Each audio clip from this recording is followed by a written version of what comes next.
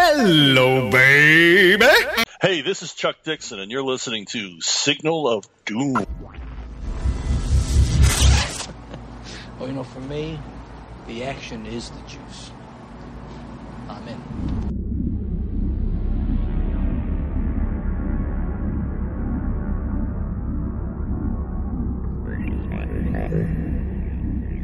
Hello and welcome to a very special episode of Signal of Doom. It's Flashbacks. I'm Dave and I'm here with Adam the computer. Adam, how are you? I'm doing wonderful, Dave. It's good to be back for Flashbacks. I think this is our episode 6, which didn't seem like we've done that many, but we're getting through them. Indeed, and it's Mark Waid's Flash Run Book 5 of the collection, and the reason it's 6 is because we also did Mike Barrett's at the start. So yeah, it's Book 5 of Mark Waid. I'm going to say up top, something that might be controversial. Not my favourite of the ones we've done, probably my least favourite, in that I think it's very competent. I think it keeps the story moving. I just didn't feel that it was particularly interesting. This was kind of more where I would say to Flash, Flash, I'll give my score before you even get into it. 7 out of 10 all the way from me. It never went below it, and it very rarely went above it. I felt this was kind of a bit more pedestrian than the previous Flash collections of Mark Waid. Fair, or do you think too harsh? I mean, I don't think you're being harsh. I don't necessarily agree with you. I actually think this is probably my favorite after the Return of Barry Allen. That's my favorite. Return of Barry Allen's my favorite. Can't touch Return of Barry Allen, but even then, I think that volume, except for Return of Barry Allen, the Return of Barry Allen stuff is far and away better than the rest of that collection. Sure. So I actually thought this was the second best one that we've done. I'd give it like a 9. But different strokes, different folks. Yeah, I actually also 9. think it's some of the best art, which I know you weren't a fan of the art as much. Well, let's turn our attention to the art. First off, when it started, I really was struggling. I at first with Oscar Jimenez's art, almost too abstract for me. So at times, I was it's not that it's terrible art. In fact, it reminded me a little bit. I'm looking at a page now where Iris is sitting with Piper and in a cafe. A little touch sometimes of some of the Legion art of Keith Giffen at times. I was thinking more like a Stuart Eminem type. Yeah, no, that's of this era. Yeah, no, that's a good call. And again, Stuart Eminem isn't my favourite artist, even though I have read a lot of his stuff over the years. But as it wore on, I definitely grew acclimatized to it. Sometimes you have, when there's an artist switch up, you have to sort of get used to the new style. For sure. I guess my comment would be, when, we're looking at art, I guess you can have their figure work, so like how the characters actually look. But then the other thing is like the storytelling and the kinetic quality to it. And I feel like this has more of a kinetic quality than any of the other ones we've seen, even if, I would love a pinup from Mike Wieringo, obviously, or Greg LaRocque. I'm just not sure those guys captured the speed as much as this guy did. But this guy definitely did that. This artist, and that's what I mean. As it wore on, I grew to like it more. He definitely captured a very fluid style. Did we say his name, Oscar Jimenez? Yes. Okay, I wasn't sure. No, I mentioned it, Oscar Jimenez.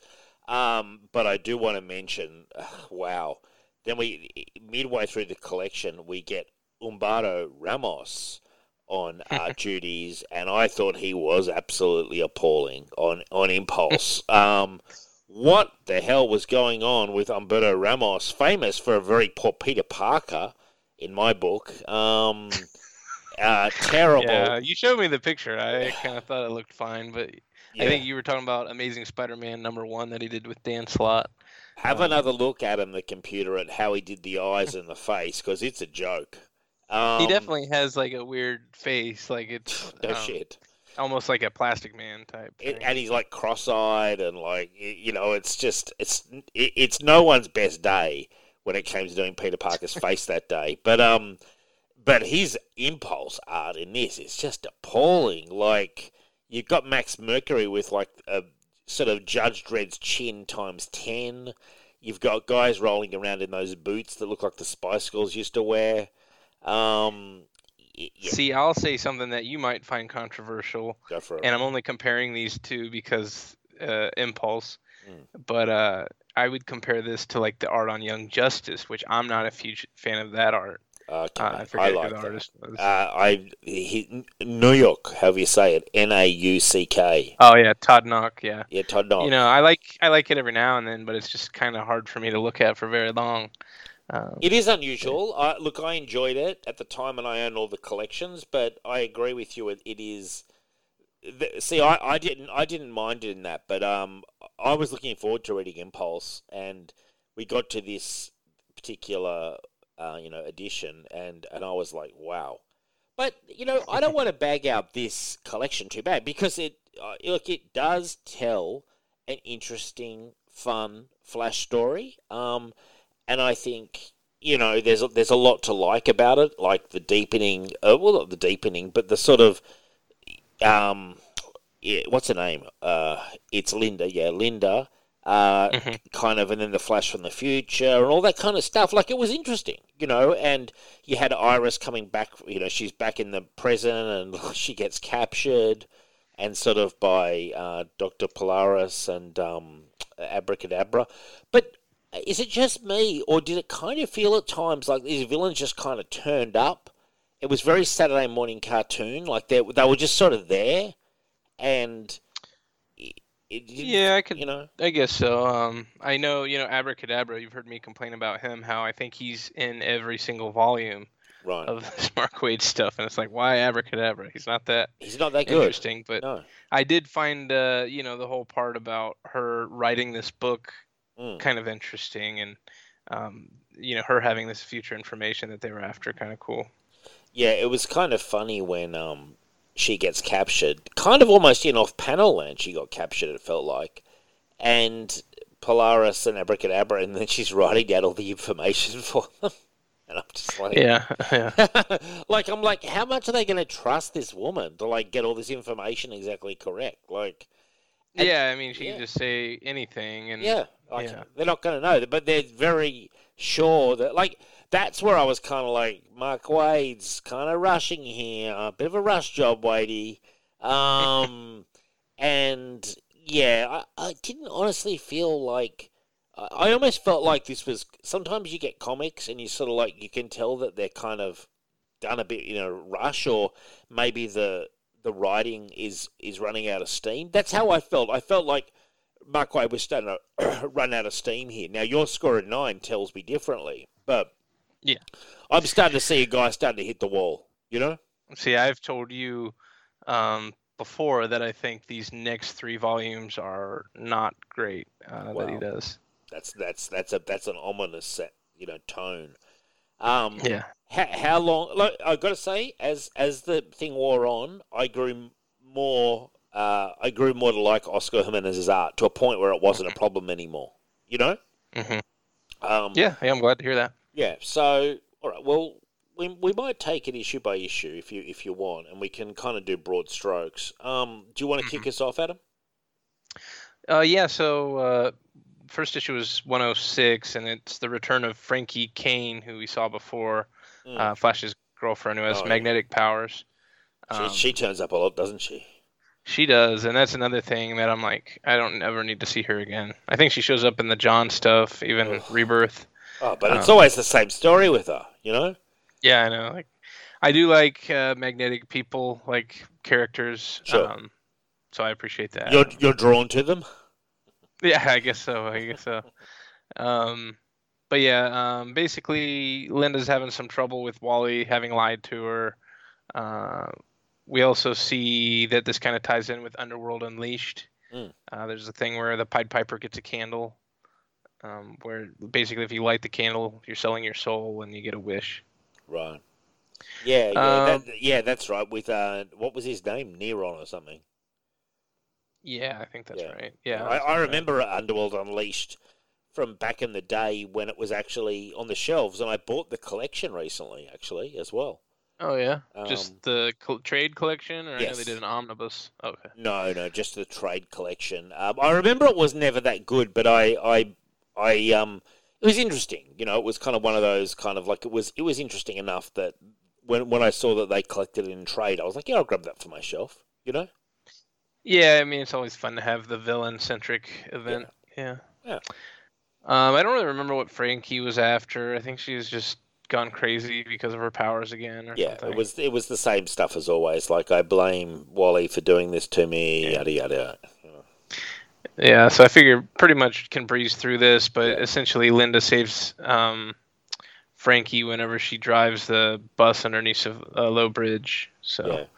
that's about it. And Wally was kind of trapped outside of the bubble, and then Linda it. got through to Frankie, and then Wally managed to get them both off the thing before it exploded. Right, So exactly. that was it. Yeah. Like, and then they have sort of a like happily ever after in this ever fluctuating relationship the two of them have. Yeah, I know. They're always kind of at each other's throat, at least when Wade seems to ride them. Oh yeah, there's a fair bit of drama in that relationship. It's young love. Yeah, and then the next issue is the Underworld Unleashed issue with a cameo by Shazam, Captain Marvel, and I gotta say, I usually don't. It seems like Wade's done quite a few team up issues. I don't normally find them, that interesting. Like he did the Aquaman one and Nightwing. What did you think of this one? I thought it was okay. Maybe better than those other two, but still not fantastic. It was kind of like I like the idea of a team up, but this team up it was sort of very sort of by the book. It was fun to see Shazam.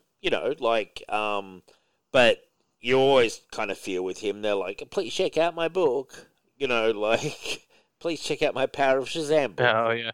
that I've got going on.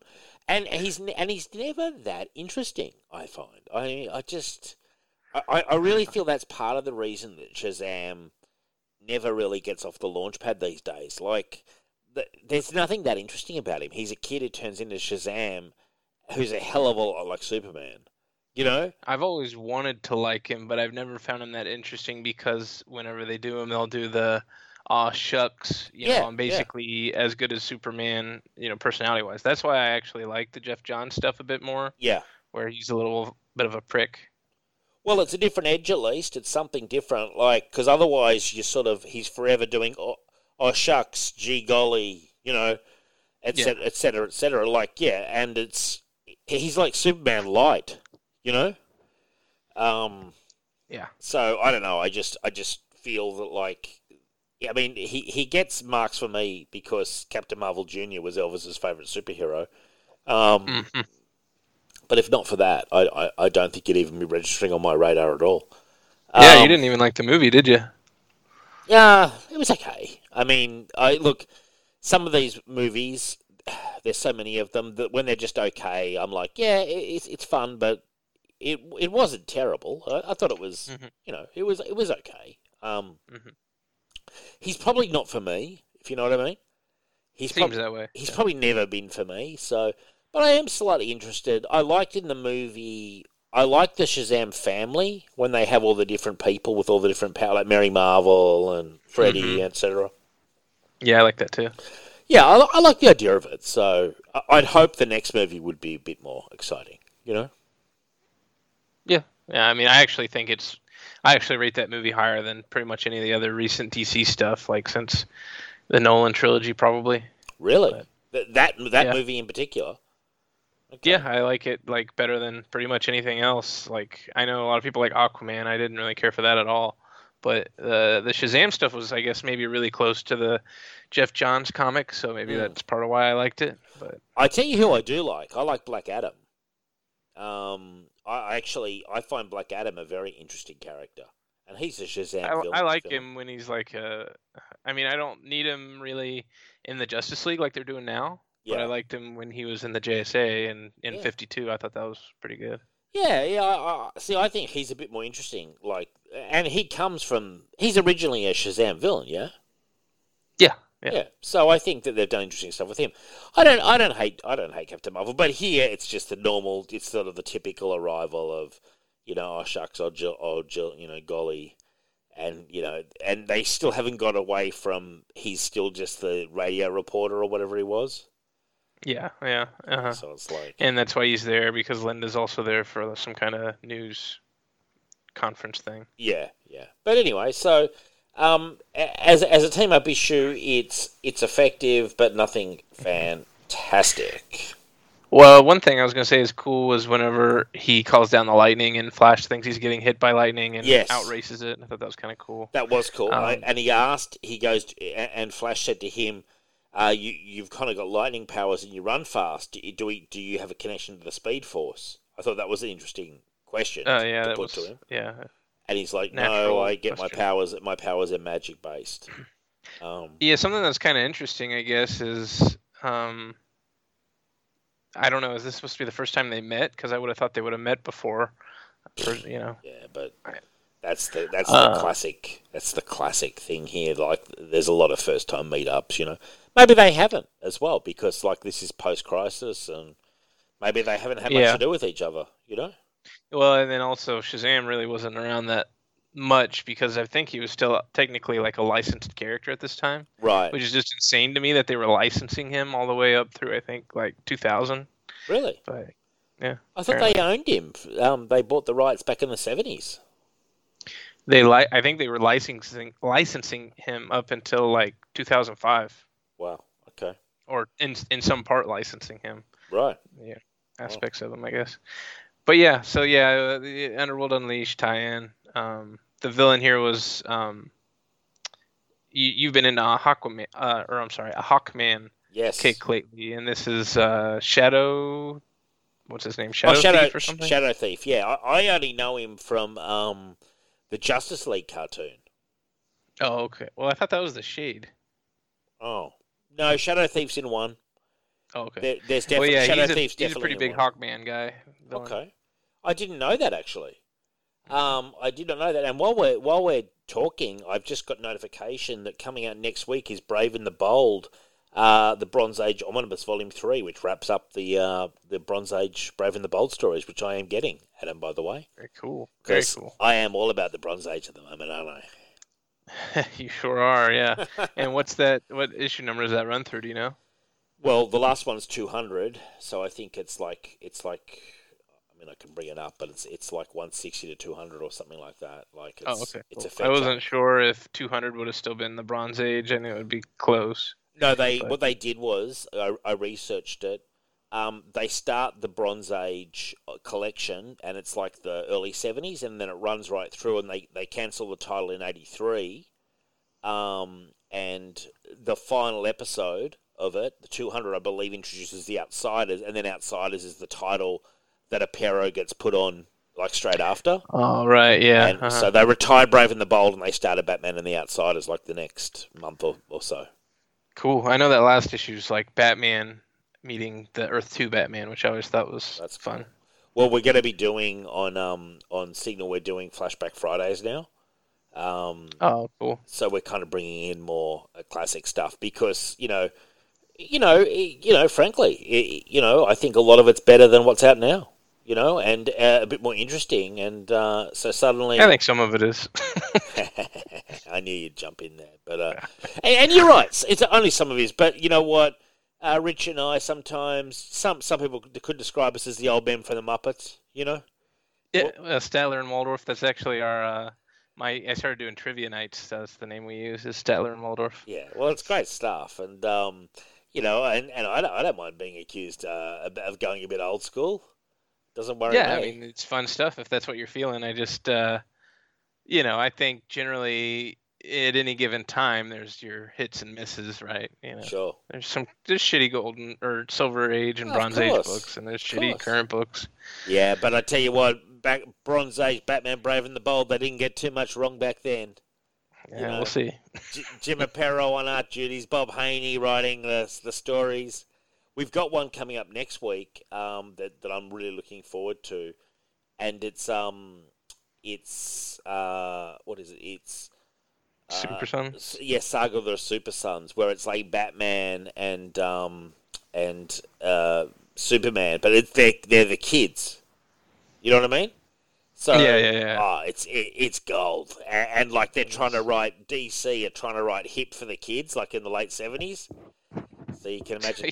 You can imagine The how way that you're is. describing it, though, it just doesn't sound That's awesome. that awesome. You know? It is awesome though. Like it's like, hey, let's get groovy and all this kind of stuff. Like it's real. Like they're trying to dial into the kid base, but I'm like, this feels more like it would have been like mid-60s kids.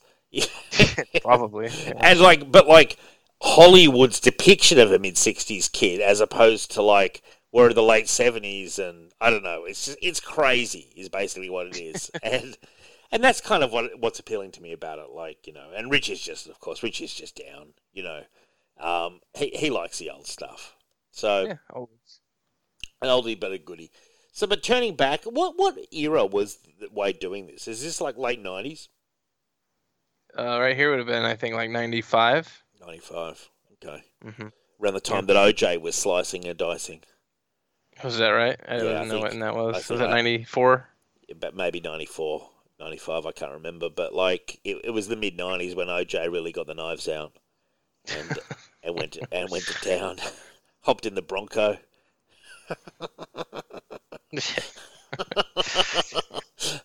Maybe he had a copy of Flash tucked in his back pocket. You know, who knows?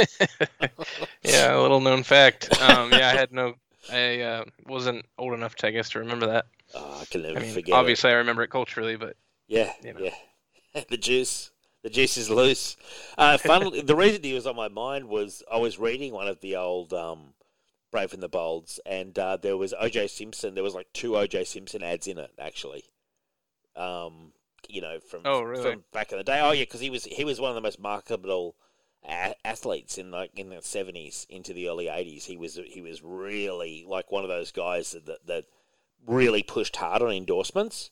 So he's in a lot of advertisements for, if you look in the comics and stuff, like selling. Yeah, shoes now that and you all mentioned sorts. it, I'm sure I've seen him in some. Yeah, he had a long running in the States, Hertz, I think it was, commercials as well. Yeah, I think. But he was a big guy for promoting just about anything, basically.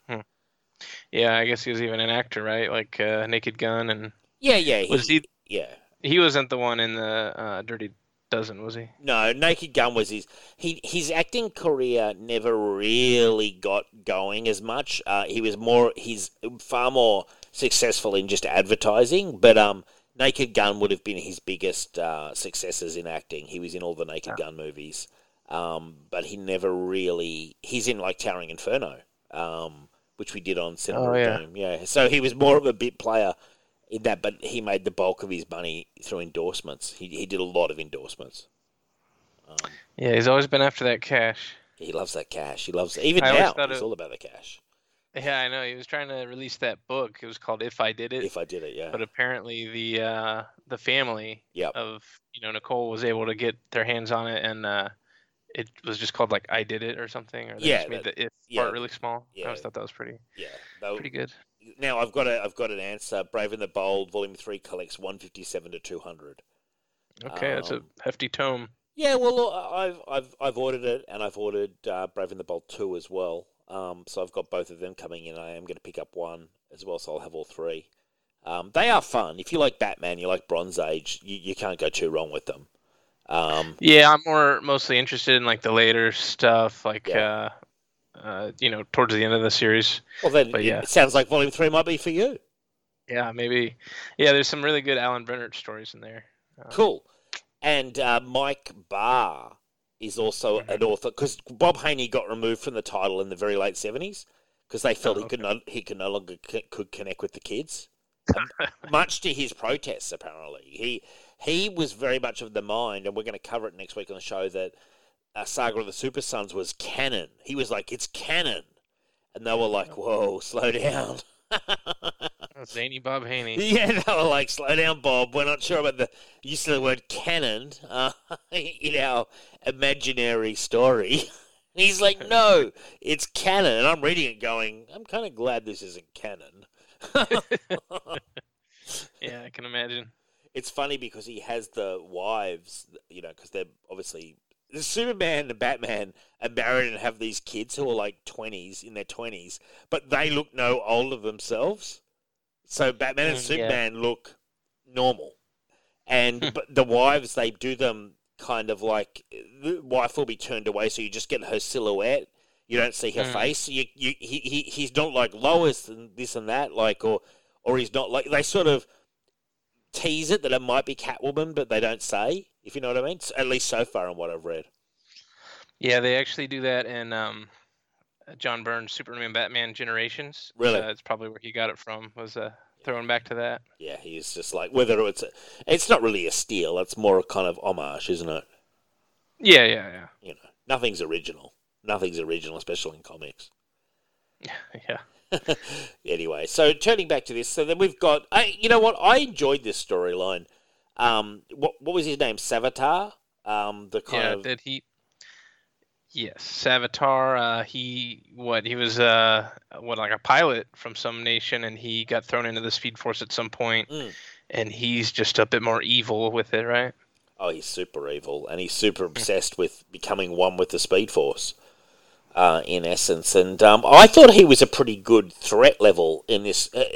He actually got me kind of interested in the storyline, because up until then I was kind of like, oh, it's a bit, by the book, Mark Waid, you're not really stretching yourself. But I enjoyed this storyline. I thought it was cool. He was a kind of a fairly credible threat. Yeah, I agree.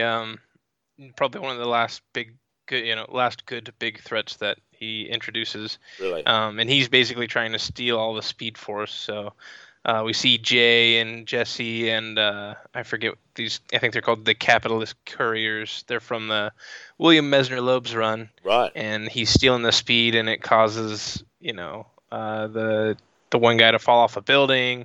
Jay drops a vase. Jesse gets shot. Yep. So it's kind of scary. They're all losing their powers. Like, and I like Jessie Quick. I think she's cool. Yeah, me too. I like Jay too. The Capitalist Courier guy, yeah. I don't really care about. No, I don't care about him. And Jay's good. I mean, Jay's always around. I like that Jay's always around. He's hard not to like Jay. He's a very likable character. For sure. But Jessie Quick, does she have much of a life beyond Mark Waid's? Kind of obviously, kind of into all this Flash family. Does she hang around, and like, is she in the John's runs and all that kind of stuff? So if you like Jessie Quick, you'd probably want to check out the Devin Grayson Titans, which actually isn't very good, but she's in it. Yeah. And then the other thing is Jeff Johns' Justice Society of America is when she becomes Liberty Bell. That I'm more interested in, because it's Jeff Johns. Very good run. Okay, that's kind of more Jeff Johns at the controls, and I have, because that's his follow-on from JSA, isn't it? Mm-hmm. Yeah, okay. And it's better to me.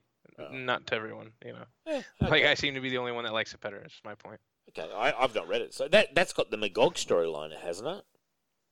Yeah, the sequel to Kingdom Come. I've always wanted to read that, actually, to be honest, and very good. Yeah, I've saved that bad boy up, because believe you me, late '90s Dave, I was all about that Magog Kingdom Come story. Yeah, that was real I probably oversold it, because it's probably not what you're expecting, but I very much enjoyed it. So. Expecting the greatest story of all time.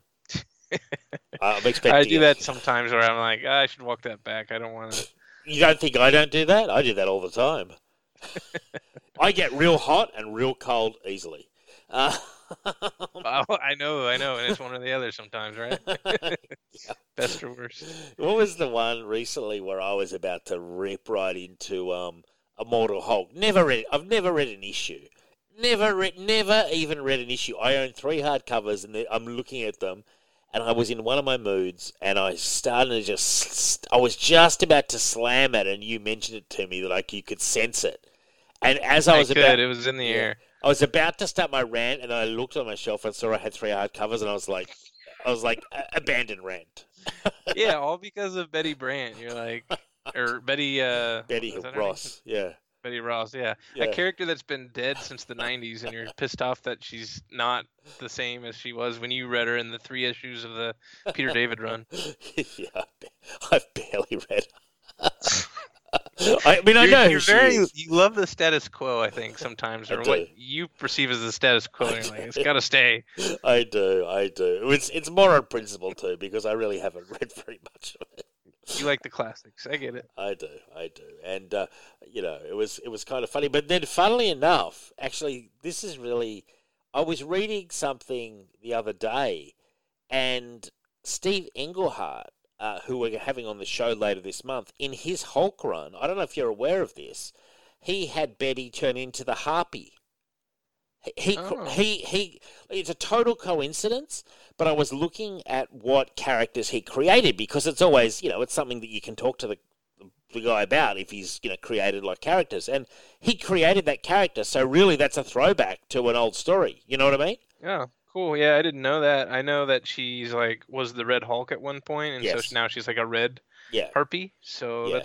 it's cool to know that it's a throwback. It's a throwback to the 70s, and I haven't read it, but yeah, apparently that's the story. And I must say, I read a chunk of Steve Englehart's Hulk run, and it's good fun. Like, it's good stuff. I bet. Yeah. I'm actually kind of annoyed though, because it would have right. been cool if you would have gone on about how great his run was, and then how stupid it is that they made Betty into a Harpy now. And he's Maybe like, well, actually, Dave, that was my idea. I did it back in the 70s. That was like, we got real stoned and dropped some acid, and then we thought this would be awesome. Yeah. And I was like, I love your Hulk run. You didn't turn Betty Brand. They turned Betty Brand into a monster. He goes, I turned Betty Brand into the monster, David. Okay. Yeah. And he's like, I am discontinuing this call. Save It's you like a bit of embarrassment. It's like, have you ever seen? I think it's Curb Your Enthusiasm. John Lovitz gets into the back of a limo, and the guy goes, the chauffeur guy goes, window up or down, and John Lovitz goes, have you seen City Slickers 2? No. Well, I think you have the answer. The guy presses and the window comes up. That's pretty good. Well, I I don't think think that's you're right. Curb, because I just watched all that and I don't remember him being in it. Yeah, it's pretty funny. Yeah, it's in one of those things from that time. Yeah, Jessie Quick, I like her. I like her design. I like the goggles. Whoever came, she? Is this a Wade creation, Jessie Quick? No, she appeared just before this when they brought the Justice Society back from Ragnarok. From Ragnarok, Jesus. Yeah. Wow, they were really. And I look at the page I'm looking at. Page 69, good example of this artist kind of doing the shimmering effect around Wally West, which I think they do well. Something that is funny in these comics. You see the shimmering effect on page 69, then you look down and he's saying what? And the way they always convey surprise through the eyes, when, obviously the eyes don't have any pupils or anything, or at least with him, and sort of like the face on him there. Can you see it? Yeah. Yeah. Oh? He's like, huh? Like it's quite cartoony, but I think you have to do it that way. And then there was an interesting one here, and I kind of got confused. So Johnny Quick is having a meal, and I like the way he just rolls into the cafeteria dressed in his Johnny Quick clothes, and he just rolls in, takes up a booth, and he's trying to do the formula, because he does the formula, doesn't he? But he's lost the formula. Is that right? Yeah. Yeah. So Well, I mean, I guess it's just all the fact that the formula is kind of bullshit and it's actually the Speed Force. right. But also the Speed Force is being affected. Got you. But and I see. But does Jessie Quick, does she use the formula as well? Because I thought she did as well. Yeah, I think so. We can go back a couple pages here and see if she says it. Yeah, she does. Right. Okay. So she's his daughter, and she's kind of been brought up to believe that the formula is the secret as well. Yeah, exactly. Got you. Does Johnny Quick come back after the events of this storyline, or is he done and dusted? He comes back when Jeff Johns does the Rebirth story that brings Barry back. Right. Okay. But yeah, mostly he's dusted. He's dusted. Yeah. Okay. Then we had Max Mercury getting absolutely hammered by Savitar. Yeah, and I always like Max. So it was not good to see him getting the crap beat out of him. No, But he does make it through. he does make it through. He's a bit of a genius, old Max Mercury. Some more good artwork on page 76, where you've got Flash carrying Linda and backed up by Jesse and Jay, and of course he's siphoning off his own power to give to them a bit, isn't he? Yeah, that's what. If I had a criticism, I would say that I think that sometimes Jimenez makes everyone very tall and thin. Like everyone kind of looks the same build. Yeah. Okay. Yeah. How about this bit where he goes, "Pick it up, okay? Back 10 is a crawl." This is Wally. And then Jay points out, "You're the one with the juice, Junior," which is true. I mean, they're siphoning off his power. And then we get Jesse Quick, who's got an attitude. "Just what I wanted, to be your puppet again." She slams him with that comment. Yeah, he doesn't like that. "What is it with you? I'm sorry I said you were my successor when you weren't. I had reasons. I thought we'd made our peace. How about we concentrate on Bart?" Yeah, and she's like, "Yeah, you're right." And then we've got Bart there, a bit of a favourite character of mine actually, Impulse. I like Impulse. Yeah, you're big on the Young Justice stuff. It took me a while to grow on him, honestly. You know how it is now, where they're always introducing like new sidekicks, and they never quite click with you. Oh yeah, That's kind of how I felt with him at first, and Connor Kent. But now I really love him. So yeah. Looking at the time, because I remember at the time they were pushing Impulse pretty hard, you know. Mhm. And not enough that I ever picked up his solo title, but I definitely enjoyed him in Young Justice. But he's always on the nose a bit, like he's that annoying brat kid, you know. yeah, for sure. But funnily enough, I like him to stay like that. I don't want like mature, kind of sensible Impulse, you know. Oh yeah, me neither. They made him Flash for a while and kind of got rid of the humor, and I don't think it worked as well. Yeah, I mean, But no, thank you, DC. You know, did they get Humberto Ramos to draw it? Because that would have really been a colossal fail. no, he didn't. Yeah, and one thing I like about honestly, Jessie Quick, I like her design. Like it's kind of weird. She's got like a trench coat, plus the costume, plus the goggles, plus the hair. There's a lot going on with her kind of costume and sort of runner pants. There's sort of something you'd see the Olympians wear, sort of like those kind of like, I don't know what you describe them as, but those kind of sports pants. You know? Yeah, or even like bike shorts. Yeah, biker shorts. Yeah, there's a fair bit going on with her design, and I like it. I like it a lot. Yeah, when you think about it, the jacket really doesn't make a lot of sense. But no, the jacket's whatever. kind of useless. But am I the only one who's saying, you know, if we were, I'm going to put a comment out here, there might be a hot take. You know, we're always trying to flip and change and reverse and, you know, on all the different characters. What about making Jessie Quick the Flash? Bang, there it is. Today. I'd be up for that. I'd be up for that. I'd be very up for that. Let's do And, it. you know, like they spend all this time like, oh, we want Wally, oh, we killed Wally, Wally's a killer, Wally's back, Wally's not, like all this shit about Wally. What about Jessie Quick? You know? Yeah, she's cool. She's cool. Yeah, they did have that thing. You remember that round robin or whatever they were doing, Vaguely. where you voted on what the next mini series would be. I think she was one of the options, which would have been cool. Oh, right, yeah, well, they sort of did the thing, and then people were complaining, like, it's not fair, like, my diverse characters are getting slaughtered in the votes. Like, we want democracy, except when it doesn't work for us, you know? Well, I think a lot of people were just complaining about another fucking book about Robin when he has I know. so many. I'm just kidding, man. But, like, you know, that's the tainted chalice of throwing it open to the votes, and then suddenly the people... You know, with them, unfortunately, the kind of minority books, they never win, you know? Right, like the same way people vote with their dollar, they're going to literally vote, you know, in the poll. And I agree. I mean, I don't need another fucking Robin book, but there's a lot of Batman readers, and, you know, that means there's a lot of people who have been invested in the Batman family, and it sort of trickles down. And sometimes I'm just like, I mean, honestly... I'm like, hey DC, how about you show some actual balls and put out a Jessie Quick fucking book yourselves, and don't try to fucking and make it a good book and let people come to it that way. Don't try to sort of like, you know, blame the fans. You know, like how about you concentrate on putting out a decent book? Yeah, I agree. I think I saw on the most recent solicitations, like over 50% of the product that was coming out was Batman family, which doesn't is like, surprise me Jesus at all. Christ. Doesn't surprise. And I'm a Batman fan, and I think that's overkill. You know?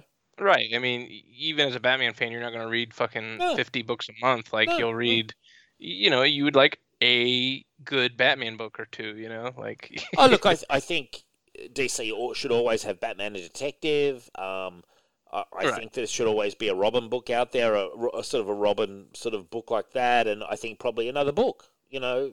Yeah, and you can still do What they cheat by doing is there's a lot of side titles that come up, like limited Lots of series. minis and stuff, yeah. But then again, they wouldn't put it out if people weren't buying it, you know? It's true. It just makes me sad, here the Legion haven't had a book in that's quite a while, and all these other cool characters. Well, that's it. And, such an interesting discussion, really, because going back through the 70s stuff, a lot of 100-page spectaculars with a lot of reprint material. Now, I'm not saying they're all gold, but you're sort of like, I wonder if they could do more in the digital space, like put out 100-page spectaculars digitally, maybe, and having, that way avoiding a massive price point in stores. Well, that's what they were doing in, even at Walmart, $5, and you got 100 pages. There'd only be, 12 or 20 new story pages, but it was still like a really good deal, right? See, I think that's a great deal. I'm just thinking stuff like that because, look, I'm plugging a character at random, like Phantom Stranger. Now, I'm by no means am I a huge Phantom Stranger fan, but I'm just using him as an example. Now, there's not enough of an audience for a Phantom Stranger ongoing, okay? But if you put in, say, Flash, Phantom Stranger, in a 100-pager, and you mix the two of them up, do you know what I mean? If you mix a few characters up, which is what they used to do. Then you got a Phantom Stranger fan who's really just a Flash fan, but they read a little bit of Phantom Stranger and they liked him, and there you go. And you might have a little 10-page or 12-page of Phantom Stranger, and then at the same time you appeal to the Flash fan base with a character like a Jessie Quick. I'm using her as an example, like a member of the Flash family, and you build around that.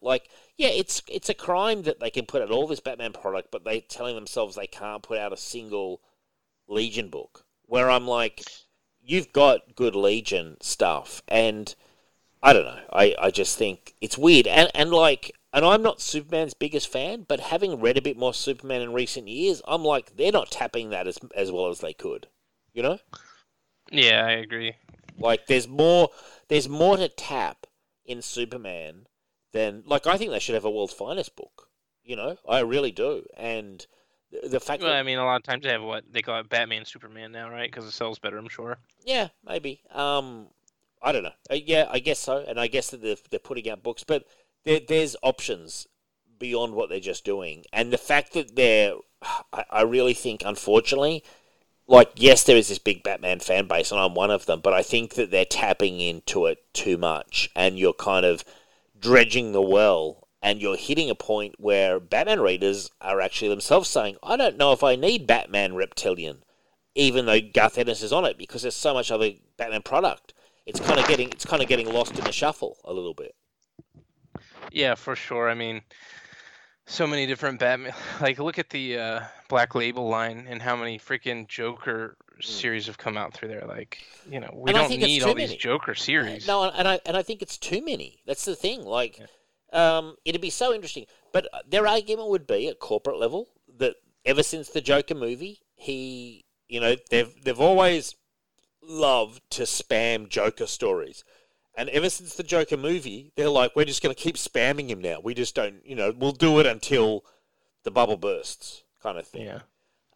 They're very, very, very short-term in their thinking. They lack any kind of long-term vision, almost at all, I think. Yeah, I agree with that. Look at, the Green Lantern stuff and Flash. Flash was a pretty big deal for a little bit there after the show was actually decent. Sure. He was actually really popular and the sales were doing really well. Green Lantern had 4 books at one point after Jeff Johns left. And it's just now, they're just not taking care of the IP and nobody's really interested, I feel like. Or, some people are interested, but not enough to sell 4 or 5 books. No, and I would argue that, you didn't ever really need 4 books for a Green Lantern, I agree, but now I'm not even interested in 1 book. No, that's it. You've been successful. If your goal was to actually completely lose the audience, you've achieved that goal. It's the sad truth, really. It's interesting though, but who knows what they're doing at DC at the moment? I don't know if they know really. Yeah, they're agreed. Sort of lost, but. We have a good scene here where Flash is going through the newspapers. I like how he can do it all at super speed. and I was asking you a lot of questions because this character, I'm referencing page 84, she comes from the Legion's timeline. Jenny Ognotz, Bart's cousin, and yours, your Aunt Iris, she's our grandmother. And my brain I'm trying to work it all out. So she comes from the Legion time period, and she's the daughter of one of the Tornado twins. Is that correct? Yeah, so her and Bart are both from the Legion's time. It's just that Bart was sent back to, the 20th century, and she stayed, and she's with the Legion. The reboot version of the team. Right, and what's her name? XO or something, isn't it? Or XS? XS. Not a very good name. Yeah, I guess I could see that. I was like, okay, something like a cola drink or something, some sort of rival to Coca-Cola, it almost sounds like. And when you say Bart got sent back, did he literally get sent back on purpose? I think he was on the run. We read the story in I think volume 3. Okay. But I don't really recall. I think he got sent back in order to protect him from the Dominators or something. Right. Okay. So yeah, he's there. He's it is what it is. He's there and he's effectively there to stay. It seems like for this time period. We then get the origin of Savitar, which is kind of funny, origin, and then he's like, whoa, come on, that's an awfully unlikely origin, isn't it? It's all about Cold War and all this kind of stuff, and he basically breaks in the Speed Force, doesn't he? When he's going so fast. Yeah, with the jet. This old school jet that looks like it's from Korean War. Somehow that jet is really going crazy. But then he almost forms he just cuts them down like crazy, and he eventually named himself Savitar after the Hindu god of motion, upon whom all moving things were dependent. So nice piece of research there from Mark Waid. Good to see. Yeah, that's pretty cool. Nice. I'm a big fan of when they can, they kind of dip into the old mythology well, and they're like, yeah, look what I discovered. I used Google before Google.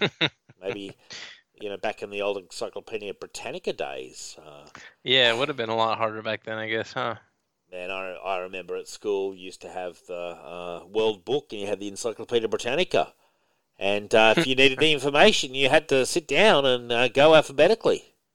Yeah, I'm still of an age that I can remember that as well. I was actually talking to my wife the other day. I was like, do you remember the world before the internet? And she, I think, said no. Or I even said cable TV, and she was like, no. And I was like, oh, interesting. I do recall. I remember thinking that it's so funny. Cable TV seemed so awesome. The sound of it, I was like, wow. In America, they've just got it all on the cable TV, so much good stuff. And my brain, then the reality is, and a lot of it's just shit. Yeah, exactly. They just need more content. It's like that Bruce Springsteen song, 57 channels and nothing on. It is funny. You're like, wow, what do they fill it all with? And you're like, well, they fill a lot of it with just shit, reality TV garbage. Yeah, exactly. Yeah, that's exactly what it was like. Yeah. And that you always would have had to have paid a premium for that. In the 80s, I imagine, not every household would have had cable in the States, would they? Yeah, I don't think we got it until 2000. Yeah, right. So so you didn't have it any earlier than me, because when they brought it out here in Australia, it was a big deal. They were when they brought up the cable TV, it was because people, they pay TV, they called it, and it was a big thing for as they try, they obviously get the early adopters, which were in the mid 90s, but it wasn't until more the 2000s where most households would have had it. They made a lot of money, kind of thing. And yeah, and it was kind of a racket, honestly. Yeah. You could really get people to pay a lot of money. Yeah, no, it's very, very true. Well, it's kind of like CDs. CDs were this thing that the whole music industry just made a fortune on. Yeah. And it's now you look back and you're like, well, they really kind of hoodwinked us. Yeah. A lot of people got rich. And I'm talking music executives. Made a lot of moolah off that thing. And now you have all the artists crying because they're dependent on the streaming. And Now the racket is the Spotify and Apple. They're making fortunes and they're paying pittances. You know. Yeah, and I'm wondering, I know music is real bad about that now. Is movies headed the same way? We'll see. We'll see. We're live on the scene as always. We live in a time of change. Yeah, for sure. Then we had old Johnny Quick here doing a bit of investigation on page 90. He's beating up a few people. Johnny Quick, to me, was a guy who could go. He just doesn't seem... He's no Jesse Quick. He's no Max Mercury. He's sort of like, to me, not a great character, frankly. I mean, it's her dad, is that important?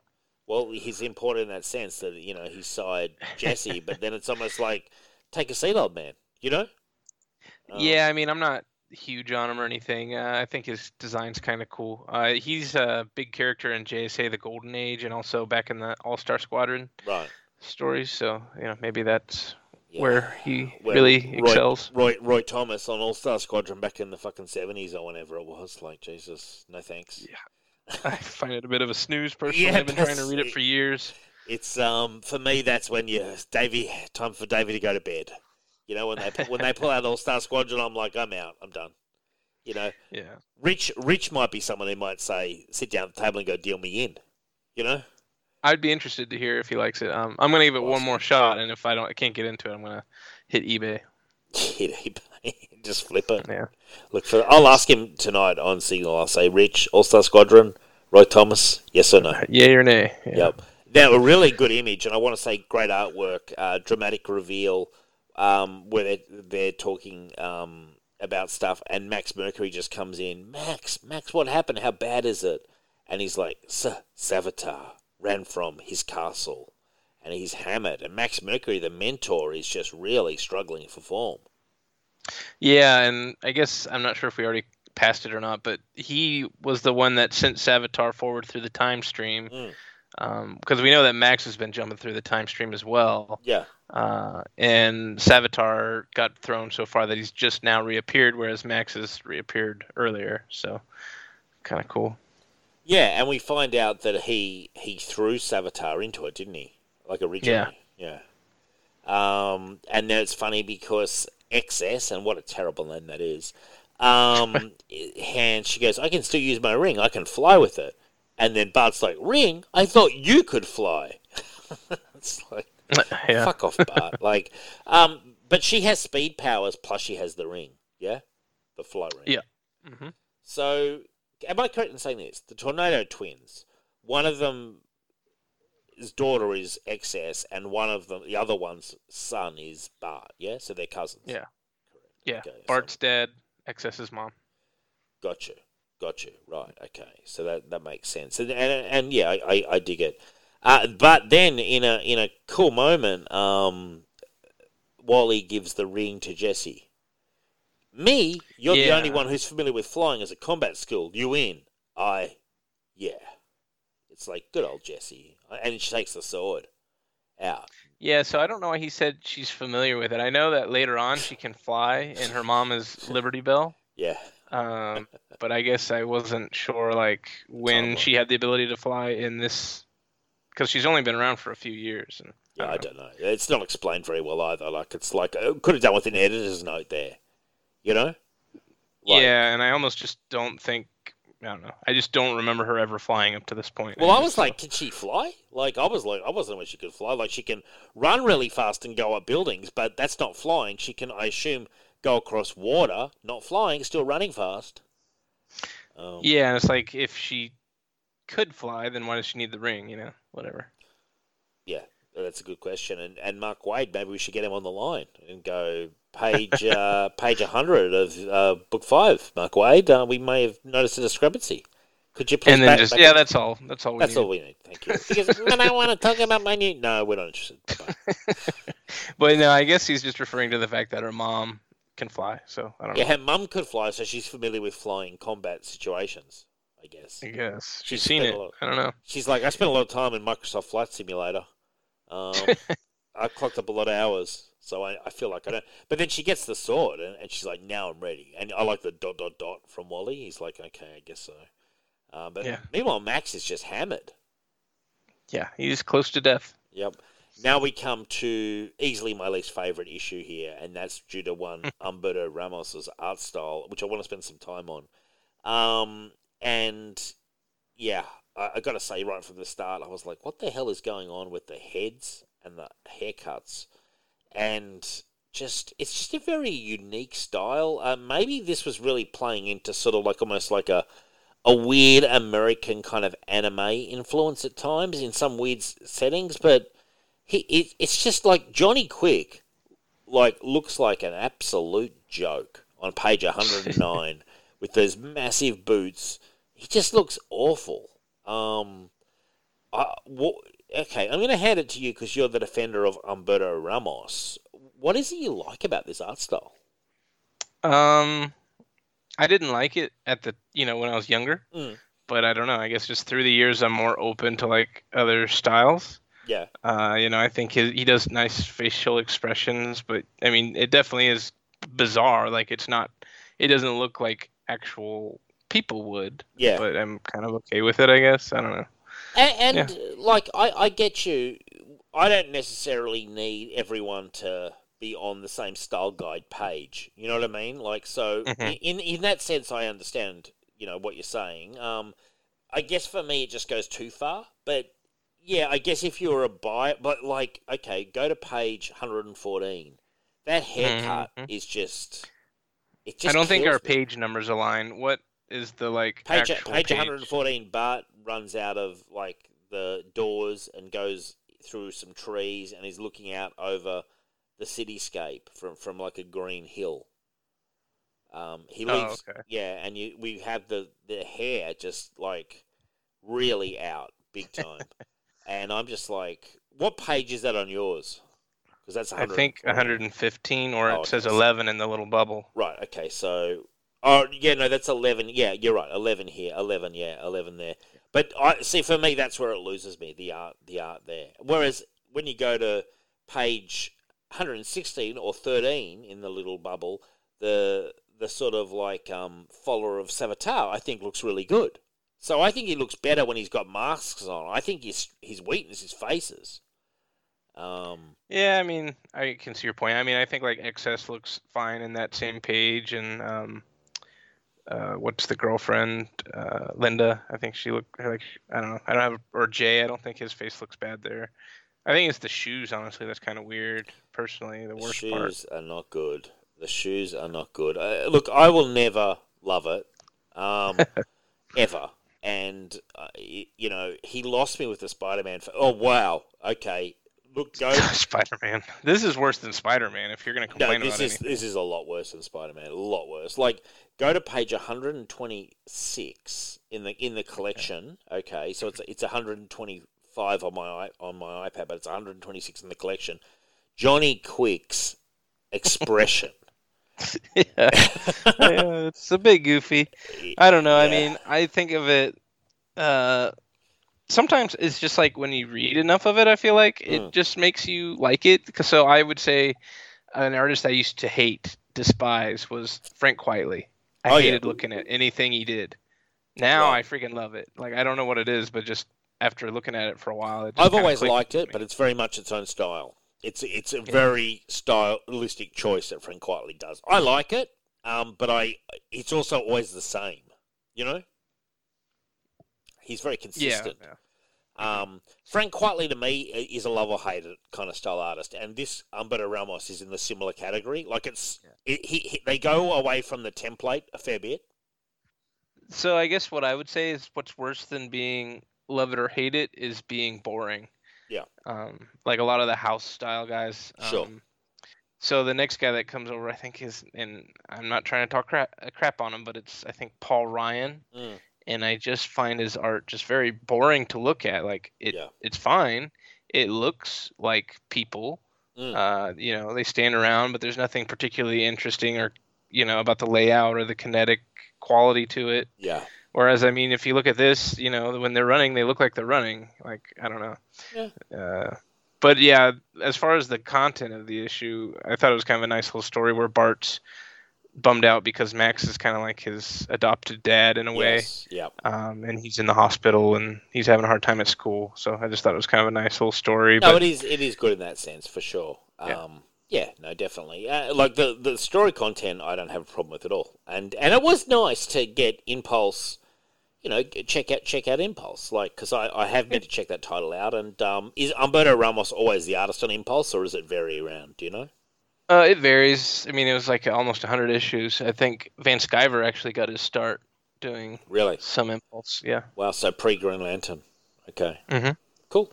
All right, well then, moving on, we're again reminded, my name is Wally West. I'm the Flash, the fastest man alive.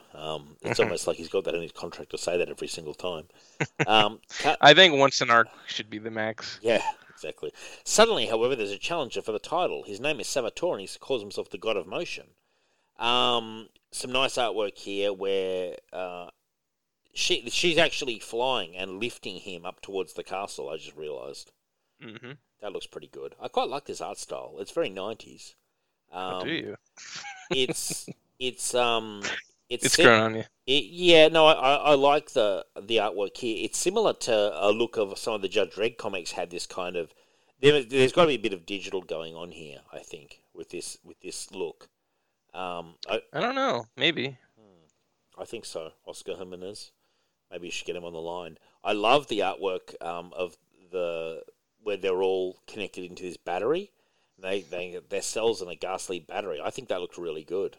Like where you see all of them on the wall. Yeah, he does some cool effects like that, and stuff like this is kind of what reminds me of Stuart Eminem. I don't know, just something about the figure work looks like Eminem to me. Yeah, and then we get a good sign here where again it's one of I don't know if it's this character Kristana Alexandrova, a Soviet speedster and emotional sponge. Russia mothered her and gave her some identity until the USSR breakup. After that, she fell in love with a bad guy named Vandal Savage. Called herself Lady Savage. Yeah, so she was, I think, the third of the group from the guy that fell off the building earlier and died. Right. So she was like the third of the Russian Flashes, and like they said, she became Lady Flash, like right around when the original TV show was on. Mm-hmm. So didn't really stick around as an enduring thing, but she was a Flash. I like it when he goes, she's the textbook lost soul. Of course she ended up with Savitar, and it's my fault. If I'd been more interested, and I like how they show Jessie rolling her eyes. You know, you have got to stop taking responsibility for the choices women make after they meet you. Yeah, it's a good expression that they've got there. I really like her goggles, man. That's a big part of why I like Jesse Quick. Those goggles, they're cool.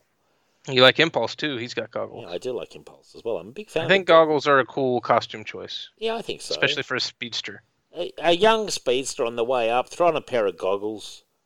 Yeah, why not? Like, and it's kind of crazy. You've got here the whatever her name was, the woman who was Lady Flash. She's just really the puppet of this guy. She's like literally kneeling to him and stuff. Mm-hmm. And he's like, "Killed the Flash." And he's like, "He knows I'm here. Of course he knows." And then it's kind of interesting. So Jesse doesn't have speed powers now, just the ring during this fight. Is that right? Yeah, I think so. And basically, he's getting hammered. Jesse's trying to fight. How is she fighting a speed character with swords without speed? That's what I don't understand. Maybe he loaned some of the speed to her, I guess. Yeah, okay. And, like, we even have examples where is it he or her, maybe he throws the sword, it just bounces off the guy's chest, the wound heals straight away. Yeah, so they're introducing some kind of newer speed powers, I guess, right? Yeah. Like him being able to heal, and later on he like lends his speed to objects and stuff. Yeah, no, it's pretty cool. I like it, and I like the way that the metabolism can heal. And meantime, we do have Jessie using the Legion flight ring kind of well. She's like, "Don't threaten me, you lunatic!" And like the lady's thing is cutting below her, and she's like, "Your father." And I like where she goes, "He's just using you, stupid bitch," is what she's gonna say. Yeah. It's like, he loves me. Who do you love? We will take them away from you, your comrades, your friends, your father. And she's like she's just cutting fully sick. And who is that in the bed? Is that Max? Yeah, I think Max. Yeah, Max. And he's kind of, he kind of gets re-energized, doesn't he? Because what happens is the battery gets blown up. And so there's more Speed Force available. Am I right in saying that? Yeah, I believe so. And we then get the power comes back to Jesse Quick. You leave my father alone, and it's pretty crazy, man. It goes off, and Savitar still meanwhile smashes her into a wall. So she's struggling. All the people are coming out of the battery, and 50 of my best ninjas, all powered directly by my own speed. What are the odds even you will survive such an onslaught? And they just improved. Let's go. Jay, Johnny Quick, Max Mercury, and Impulse. And yeah, Impulse seems to have, in this artwork, seems to have grown like 2 feet. You know? Yeah, that was my criticism, right? Where, well, I guess it also is a contrast of the styles because Humberto Ramos made him very like short. And that's how I know him from Young Justice too. Right, but then if you also think back to how Mike Waringo drew him, he was like as tall as Wally. Yeah. So it's just kind of still trying to figure out, I guess, what his height's. But it's like, come on, guys, can where's the editor? Somebody. We've got to get a height on fucking Impulse. He can't. One day he's like an 12-year-old, like 11-year-old. The next day he's like almost as tall as Jay Garrick. You know. Yeah, and I guess that's, again, what I say about the Oscar Jimenez art is he just seems to, like, make everyone tall and skinny. Yeah. Okay. Well, it is what it is. The next volume is part 5 of 6, Impulse 11. Are we back to Humberto Ramos on art duties? We are. So it's another. Mm-hmm. I enjoyed the storyline. This one though, where it's it's basically a fight issue. Would you agree? Yeah, that first double-page spread there is pretty cool. You see all the Flash family fighting a bunch of ninjas. It's awesome. Like, yeah, and iconic. Everyone all together, like the good old Flash family. They should almost have a title called Flash Family. They were gonna do one called the Speed Force, which I thought would have been cool, but it would have been cool. Didn't happen. What numbers do you reckon Flash sells now compared to back then? I wonder. I mean, like right now, probably, I don't know, 50? Yeah. 50K? Yeah, okay. I mean, nothing sells like that much, right? No. Most you sell is 100. Yeah, indeed. I wonder that if the trades do well as well. Like, there's got to be a lot of people who've completely abandoned the singles to collect in trades, Yeah, I would say that's the trade-off, right? They probably sell a lot more. Yeah. I mean, because then they didn't really have trades, right? They would do one occasionally. There was very few trades in the 90s. There was a few, but it was very rare compared to now, Yeah, well, now it's like if you don't put something in a trade, it's like, well, what happened? Yeah, I know. I like the way they're going through the books. Scrolls, books, grimoires. You said Savitar had been accumulating knowledge about the speed field, but Max, I never dreamed. And then he shuts the book. Don't get overwhelmed, Jesse. I suspect he wrote most of this himself. Remember, Savitar's a zealot and insanely jealous of Flash's direct link to the field. I like the way he just slams the book down. Yeah. It's awesome. Yeah, here Humberto Ramos's art I prefer on this storyline because I think it's a dramatic fight issue. There's a lot going on. Good to see Impulse. I mean, Impulse is really in his own book is not really that dominant in this particular. Yeah, for this crossover, he takes the back burner. Yeah, and then we've got a good scene where we cut back to Iris and Linda, and it's like Iris is saying, "I shouldn't even be here. I'm from the future. I don't belong in your lives anymore." And she's like, "Grandma, don't say that. Come on, Iris. I don't want to say anything in front of Wally, but I'm really disappointed in you. What have I done? It's what you haven't done. You say you know our futures, but all I ever hear from you is that you're so afraid of changing the future that you refuse to accept the present. For God's sake, Iris, everybody affects the present just by existing. Get that straight. We're not history. We're real human beings trying to survive. Lives are at stake. The lives of people we both love. Let us worry about tomorrow. Let us make our own future. Help us get past today." I like that as well. It's kind of cool. Yeah, it's just kind of like weird that we're supposed to think. Like, if you went back in time, I don't know if a real person would be that concerned about like conserving the time stream or whatever. But I don't know. Well, I guess she's concerned because she has direct knowledge of the exact events, perhaps. You know. True. But then why have you gone back to these people? Like, you know, if you're so concerned about it, you know, and why would you insert yourself right in the middle of it? Yeah, exactly. That's where I'm sort of like, if you're that worried, you didn't need to have gone and met them all again, you know? Yeah, and I think that's where by the end of this volume she kind of decides she does need to leave again, right? Yeah, I think I needed her to leave again as well. The funniest part is when they put her in the room and get her to write everything out. Yeah. It's like, Jesus Christ, like, she got like a photographic memory. Yeah, exactly. It's like Marty McFly's Sports Almanac. Like, Yeah. He knows all the scores and everything. Yes, exactly. Give us down at the betting truck. We want to just continually keep betting. Doubling up and doubling up and doubling up. Yeah, so, look, the fighting goes on. I'm not sure what else we can say about it. Yeah, I guess this is where, at the end, Johnny's kind of running off and ends up merging with the Speed Force. Yes, because he's like going to say the formula, and then he's like, to hell with it. And he just fully goes for it. And I like the way he's like, Max is like, John, no, come back. Too late, Max. I can feel it calling me. Finally, it's going to be amazing, isn't it, Max? And they're like, John, wait, to fight your daughter. It's up to Flash to beat Savitar. There's nothing more we can do. And as for Jessie, tell her I love her, Max, and I'll always be part of her, now more than ever. So basically just leaves her. And he goes into the Speed Force. I do think it's weird, this whole Speed Force thing, where it's like, they go to the Speed Force, but he's not dead. Like, we know he's there. I don't know. It's just kind of weird, because then it's like, well, then we kind of know that Barry's there too, and so Barry's not really dead. Yeah. I don't know. Just the whole thing's kind of odd. It's like they act like it's death when really it's kind of not. Well, it's kind of like transcending life. Right. It's like their afterlife, I guess. But well, yeah, they become something part of it. Like, it's not very well explained. But also the way he's just like, oh, the fight's fucking meanwhile going on full blast. He's like, oh, fuck it, I'm just going. Like, tell her I love her. Bye. Peace out.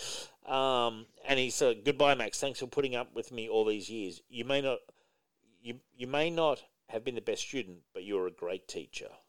And he's like, thank you. When I read that originally, I thought he was saying he might not have been the best student, but he's actually saying Max wasn't the best student. You may not have been the best student, but you were a great teacher. Yeah, I don't really get that, because I don't think he was ever in a...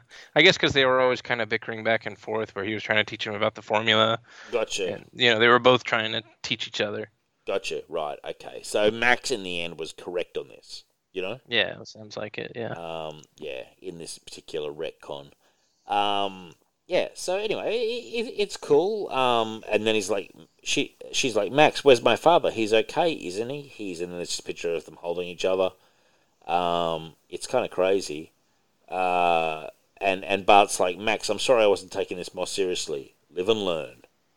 The fight's not over yet. And then what happens? There's a you have overthrown my army. You have destroyed my holy cathedral. You have stolen everything that matters to me, Flash. I can do no less from you. So that's when, obviously, they go to... Is that when... I guess this time it's personal. They go back to... What city is it? So this is the next one is where, basically, it's the finale issue, and it's Flash chasing Savitar. Yeah. The big finale. I can take this one if you want. Yeah, go for it. Yep, he's chasing him. They're fighting and punching. We're seeing that Savitar has other powers, so he'll do things like he can heal, or he'll throw stationary objects into high gear. Mm-hmm. And it says metabolizes injuries. The Flash family try to help out, but they get taken out pretty easily by Savitar. Bart tries to charge at him, and Wally thinks how much he's a stupid, reckless kid because he about got his head smashed in. Mm-hmm. Yep. Let's see. I don't know. They're kind of just running, and then XS comes with a message from Iris, who has decided that she needs to help, and she says, "You can't beat him. You have to give him what he wants." Yes. So Wally kind of figures out that he needs to take Savitar into overdrive, pretty much. Yep.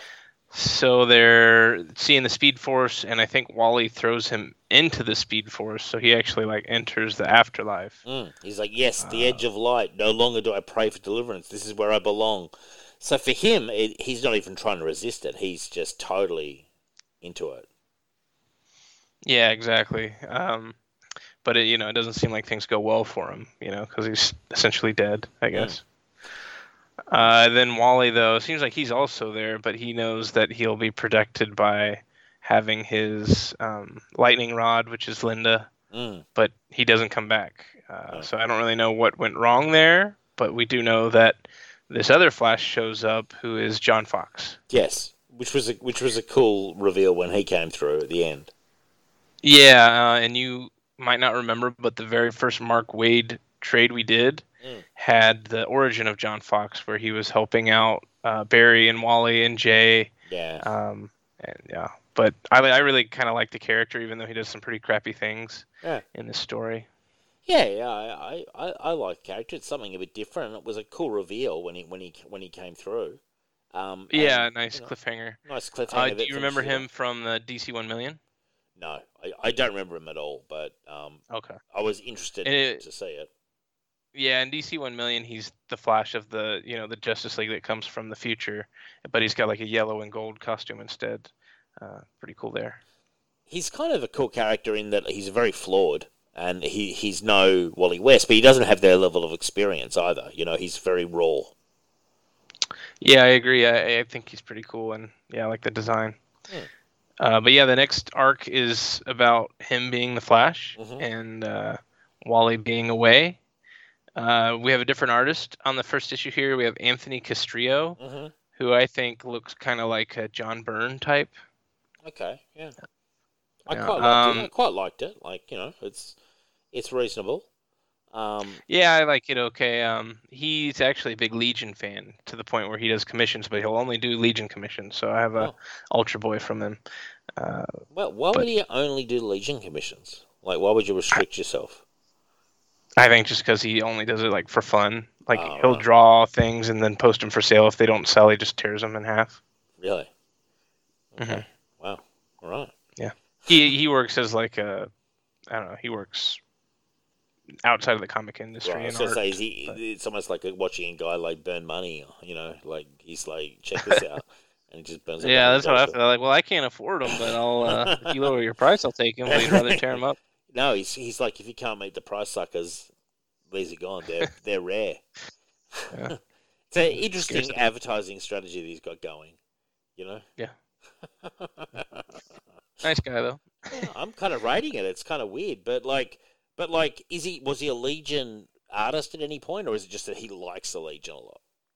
I don't think he's done a lot of professional comics work, but he did do a Legion story or two, probably about as much as he did on this Flash now. Gotcha.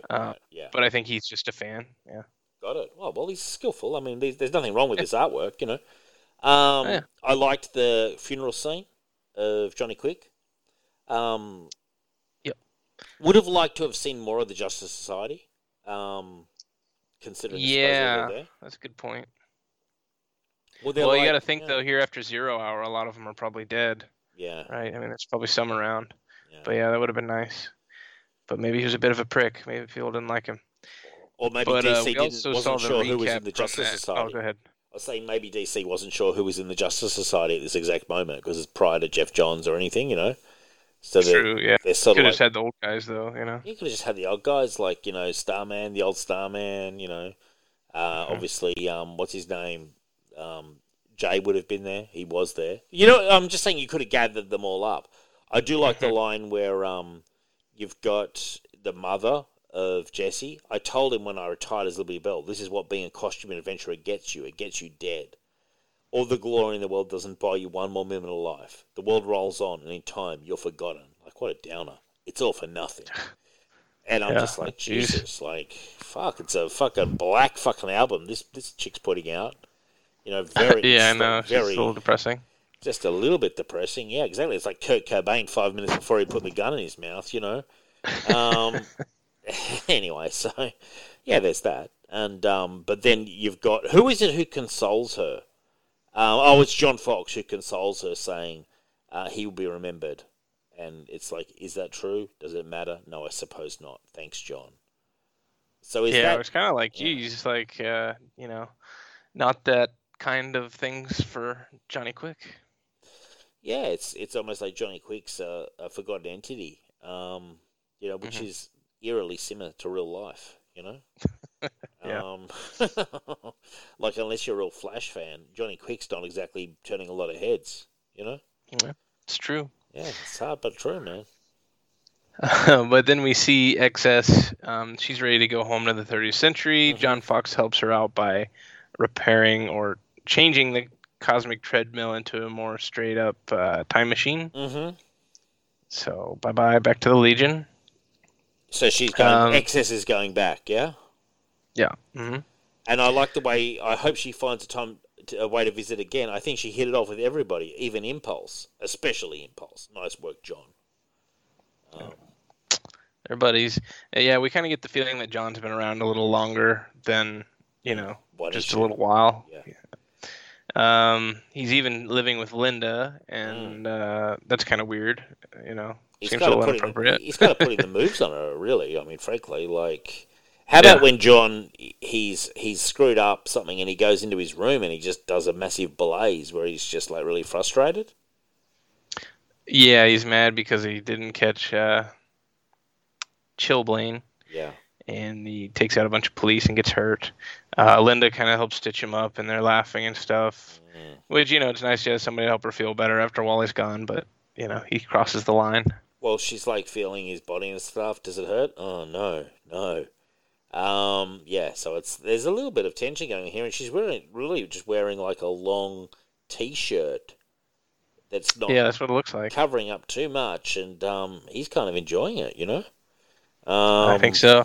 Yeah, and he's kind of, he's not coming back. Is it true? Tell me, is it true? And he's like, it is now.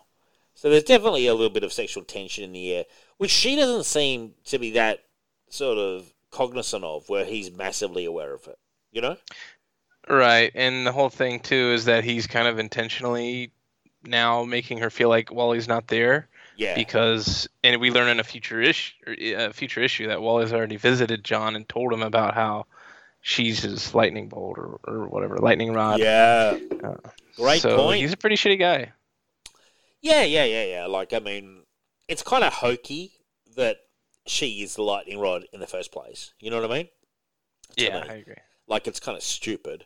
Like, if their relationship wavers, he can't get home. Well, okay. Many a relationship that has ups and downs. You know what I'm saying? Yeah, I mean, especially thinking about Wally and all the relationships he's had. Yeah, he's gone through a fair amount of chicks in his time period. And sometimes it's not worked out well. So the course of true love never runs smooth. But anyway, but you are right. Look, I wasn't raiding John Fox trying to hone in so close, Like, at the most, a few weeks have passed, and he's really sort of dialing it up on Linda in the house of Wally. Like, he's almost ready to just go to their bed. You know what I'm saying? I know, yeah, he's pretty take it all pretty the way. slimy. But we see Wally wakes up and he's in, I think it's the 64th century, which is where Kadabra is from. Right. Yeah. Okay. Yeah. And it's kind of interesting they worship him as a god. That's actually cool. Yeah, I did think that was cool. He saved them from Kadabra, so now they worship him. They're like washing his feet. And like he's supposed to be making all these different policy decisions, and he's like, it's funny. And he's like, this is the guy who failed civics, and he's got to give all these answers and stuff. Yeah, exactly. He's basically got to fix, all of society. And I guess everybody in the 64th century is quick to like do things, but they keep giving up on what they're doing. Rush jobs. Apart from the one guy who's like the librarian. Yeah. Yeah, no, it is like, again with Mark Waid, it's kind of corny, but I also like it, if you know what I mean. Like, it's not like that complicated, but it's kind of fun. And Mark Waid does tap into an older school style at times. I think he kind of gets the DC universe in a weird way. Absolutely. Yeah. Like, it's hard to dislike it. It might not be the greatest thing of all time, but it's sort of like, that's something that DC would have done in years past, and he does it in kind of a refreshed way. So I sort of rated it. I thought it was a pretty good issue, actually. Yeah, I mean, you always use this qualifier, like it's not the greatest thing of all time, where it's like... It's not. I mean, it's not. It obviously isn't. But, saying that just kind of like... Yeah, well... I don't see the point. It needs to be said. Because it's not top shelf. But what I'm trying to say is, I'm giving it a 7. I think this is one of the better issues in the book. This is like a 7.5 to me. And what I'm trying to say is he plays with the conventions of like what could have been past DC crazy stories, but he filters it through what was a contemporary lens. And I actually think in the end it comes out as being like a good 7.5 issue. Like it's skillful, Yeah, for sure. I mean, I thought it was pretty fun, a little exploration of what his time in the future gained, where I'd probably rate it a little higher than you. But yeah, I could see what you're saying about it kind of being a callback to, past stories. Yeah, I like it. I honestly would say that something like this would be, I think, a really good movie concept. You could obviously throw in a lot more stuff to the actual thing, but like something like this where Flash goes into the future where he's worshipped as a god and people are rushing around doing things and not finishing them, and you could obviously throw in some bad guys. Like, I think it would be an interesting story. Yeah, I mean, I would maybe say like a good TV episode either. Yeah.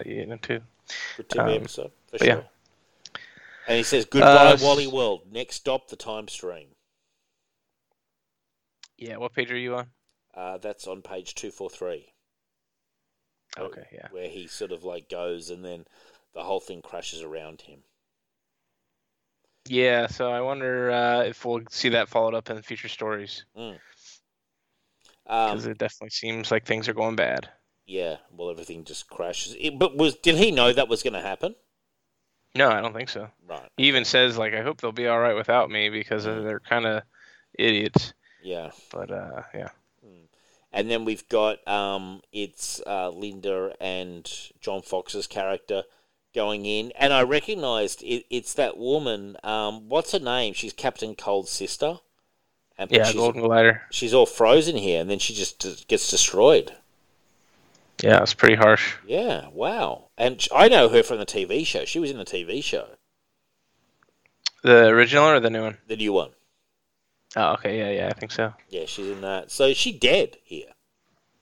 Yeah, I'm not sure when she really comes back. She might not come back till the New 52. Wow, crazy. And then we see kind of here, a weird way to kill off like a long-standing villain. Yeah, just like smashed, and then you see John Fox. Shush, I'm here now. You're safe now. You're safe with me. Like in her arms. I'm like, oh Jesus Christ! Like, like it's he's getting very cozy, isn't he? Yeah, it's kind of a douche. I also thought it was weird though. We see them standing there, and then we also see, I guess, them leaving, and then Chillblaine comes in. Yeah. Right after. I don't really understand what they were trying to accomplish with that scene, I guess. I don't know either. Try and stop me. I'm not a thief. I'm different. Welcome to the Ice Age. It's like, chill out. What happened to the dinosaurs? They froze. Classic. Yeah. Schwarzenegger. It's classic Arnie. Classic late 90s Batman movies. Funny. So yeah, these next few issues are some of the earliest Flash issues I ever had. Like, really? Yeah. 114 here, and then I think the next two after that. Were you buying them off the stands? Oh no, I was a back bin diver back then. Right. Okay. Well, good stuff to get though. How much would this kind of I'd stuff only been like 4 when this one was on the stands actually. So. Right. Okay, that makes sense. How much would this have cost you in a back bin in the States back then? Like, are we looking at $1? Are we looking at less? Oh no, yeah, like a quarter, Quarter, yeah. maybe even less. Wow. Okay. Yeah. All right. When I was a kid, I used to find them for like 10 cents, Yeah. to a quarter. Wow, way back in the good old days. Yeah, 50 cents. If you really were wanting something, that's when you bring out the 50 cents. Bring out a 50-cent coin, throw it down, and say, "There you go. I'll take this." We don't use those. Do you guys have 50-cent coins that you use? There are 50-cent coins, yeah. Oh, okay. So you would just have 2 quarters, yeah. Yeah, generally. Nobody really uses a 50-cent piece here. What do we have? I mean, we hardly use cash anymore, but like we've got. I'm not even sure. We used to have 1 cent and 2 cents, but I still think there's 5s, 10s, 20s, 50s, and then $1. It's kind of weird. I was actually I was Googling about Australian money today. I'm watching this show called Mr. In Between, and it's an Australian show. Right. And this guy grabs like $100K in a bag, and I was like, "There's no way there's $100K in there." And I was like, "Do Australians have like a $500 bill?" No, I didn't find anything. So just 100's the top value. yeah, so I don't know how they had that much money in that bag, but anyway. You'd have to have, I guess 1,000 hundreds. Yeah. Well, it would be Is that right? 100,000. It would be, yeah. I guess you're right. No. I don't know if I'm right. Yeah, I think you're right. I'm sorry. Yeah, I don't Yeah. But yeah, it would be a lot of cash to have to carry around. It would be heavy as well, But Yeah. barely any. I mean, the only reason I get cash out now is for my tennis coach. That's it. I really don't use cash other than that. Yeah, I run to the bank once a week to pay the baby, or twice a month to pay the daycare. Yeah, That's there you it. go. That's And it. it's more for that reason. Is just because I don't like the checks, because they take a while to clear. Yeah. Anyway, Anyway. enough about money. Away from economies. So one of our other strengths at Signal are doing. We like to get into worldwide economies. So what's going on here? Oh yeah, so we finally had an issue, man, with the Tornado Twins, which I was enjoying. Yeah. The much talked about Tornado Twins. They've cropped up in Legion. I believe they were either at a funeral or a wedding at some point in one of the Legion storylines we did. And Yeah, I think so. yeah, and they were very much of a big player, and we were really getting in amongst the weeds. But here we get them actually operating, and they've got a real attitude towards Wally, big time. Yeah, it's the whole him being like a son to Barry, and them being his actual kids who he wasn't there for. Yeah, so there's a fair bit of angst there, isn't there? Yeah, fun fact though, they were actually originally Legion characters. Like they appeared in a Legion story, not a Flash story. So I always find that kind of. Were they always connected to Flash though? Was it like were they always the early, sort of the descendants of Flash, or not? They were always said to be descendants, but they weren't said to be Barry's kids. Right. So I think that might be new for Wade. Because he's not quite a deadbeat dad, but he's an absentee dad because he dies straight after. He dies when his wife's still pregnant. I think. They say that she had them after he died. Yeah, I think you're right. Yeah. So he's literally never really been there for them because he's been dead. Yeah, and then we never really see him when he comes back. Ever talk to him either? So he's just kind of a piece of shit dad. He's just like, fuck them. It happened. It was an alternate universe. Like that was a private version of me. Like I refuse to recognize them. I refuse to pay child support. They're in the future, so good luck trying to garnishing my wages. Interesting. Yeah. So, do you want to take us through this one? I do like who have we got on art duties? Is it Oscar Jimenez? Jimenez is back, and by this point, I was starting to appreciate him. I got used. Sometimes it takes me a little while to get used to a style. Yeah, I get that. Yeah, and then Castrillo does the John Fox pages, I think. Got you right. I see. Yeah, and he's got that chrono thing on his arms, which is how he manages to get back through time. Mm-hmm. Yep. Yep. Yeah, there's not really. Okay, yeah, this is where we see that Iris has been taken. I don't really know. Did they ever show her get taken, or she got taken? But we have Dr. Polaris, who's like Magneto. Again, I like the magnet powers. Yes. He's working with Kadabra, which of course he's working with Kadabra. I swear to God, he's appeared in every volume we've done so far. Yeah. But I could be wrong. Yeah, he does seem to turn up a lot, and he's not particularly interesting, you know. Like, Yeah. frankly, for his constant, he's obviously a favorite of Mark Waid for some reason. Yeah, I don't really get it. Later on, it kind of becomes Professor Zoom, the Reverse Flash that keeps popping up, Right. which I like him better, but he's also can be overdone. I you know? prefer Zoom to him, and yes, he can also be overdone, but he's just cooler. Whereas Abracadabra, or however you say his fucking name, is just like this stupid sort of magician, you know? Yeah, agreed. And I'm not even sure, is he actually a magician, or is he like a magician in the sense of like a trickster, you know? He uses future technology to appear Right. like a magician, essentially. Okay, fair enough. Yeah.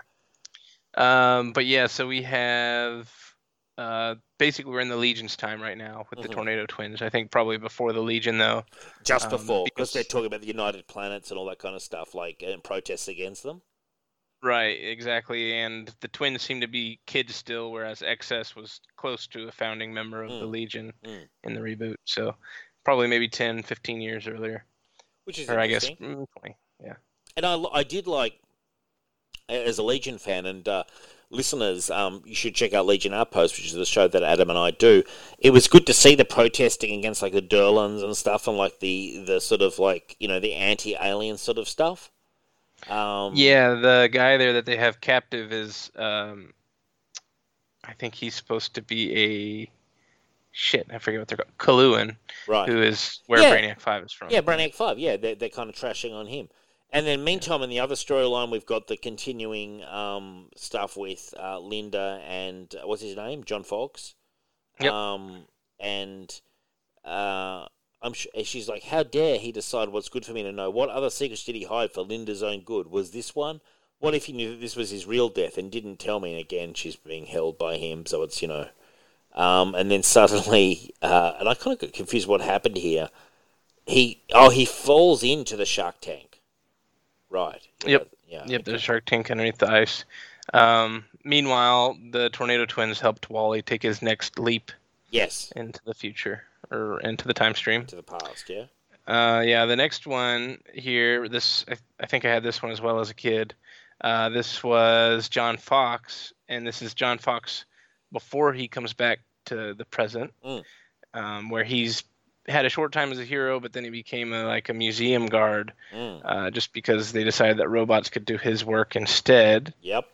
Wally was a prisoner there, probably got picked up by the robot police. Meanwhile, John is about to get eaten by sharks, so Linda smashes this cage, or the fish tank, and the art here with the Linda and John stuff is by Jim Chung, who you would probably know as being a big superstar nowadays. He did like Young Avengers and Justice League with Snyder for a little bit. Look, it's fine. You know what I mean? Like, it's kind of decent artwork. I feel like we kind of got the B team on art the whole time, but the B team turns in a pretty decent job. You know? Right. Well, here, I mean, I would say this is B work for him just because it's pretty early in his career. Exactly, which is understandable. But, you know, it's cool. And then we've got the thing with Kronos, where Kronos is trying to steal time travel technology. And I thought that was pretty interesting, actually. He's such a lame villain, Kronos, at least here. And then he actually gets trapped in a corner.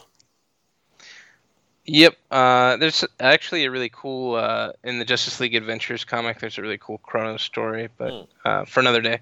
But yeah, he gets taken out by all the robots going into overdrive, and then Wally takes another leap into the time stream. Yep. And that's when John decides that he needs to go back to stop this great disaster that's supposed to happen.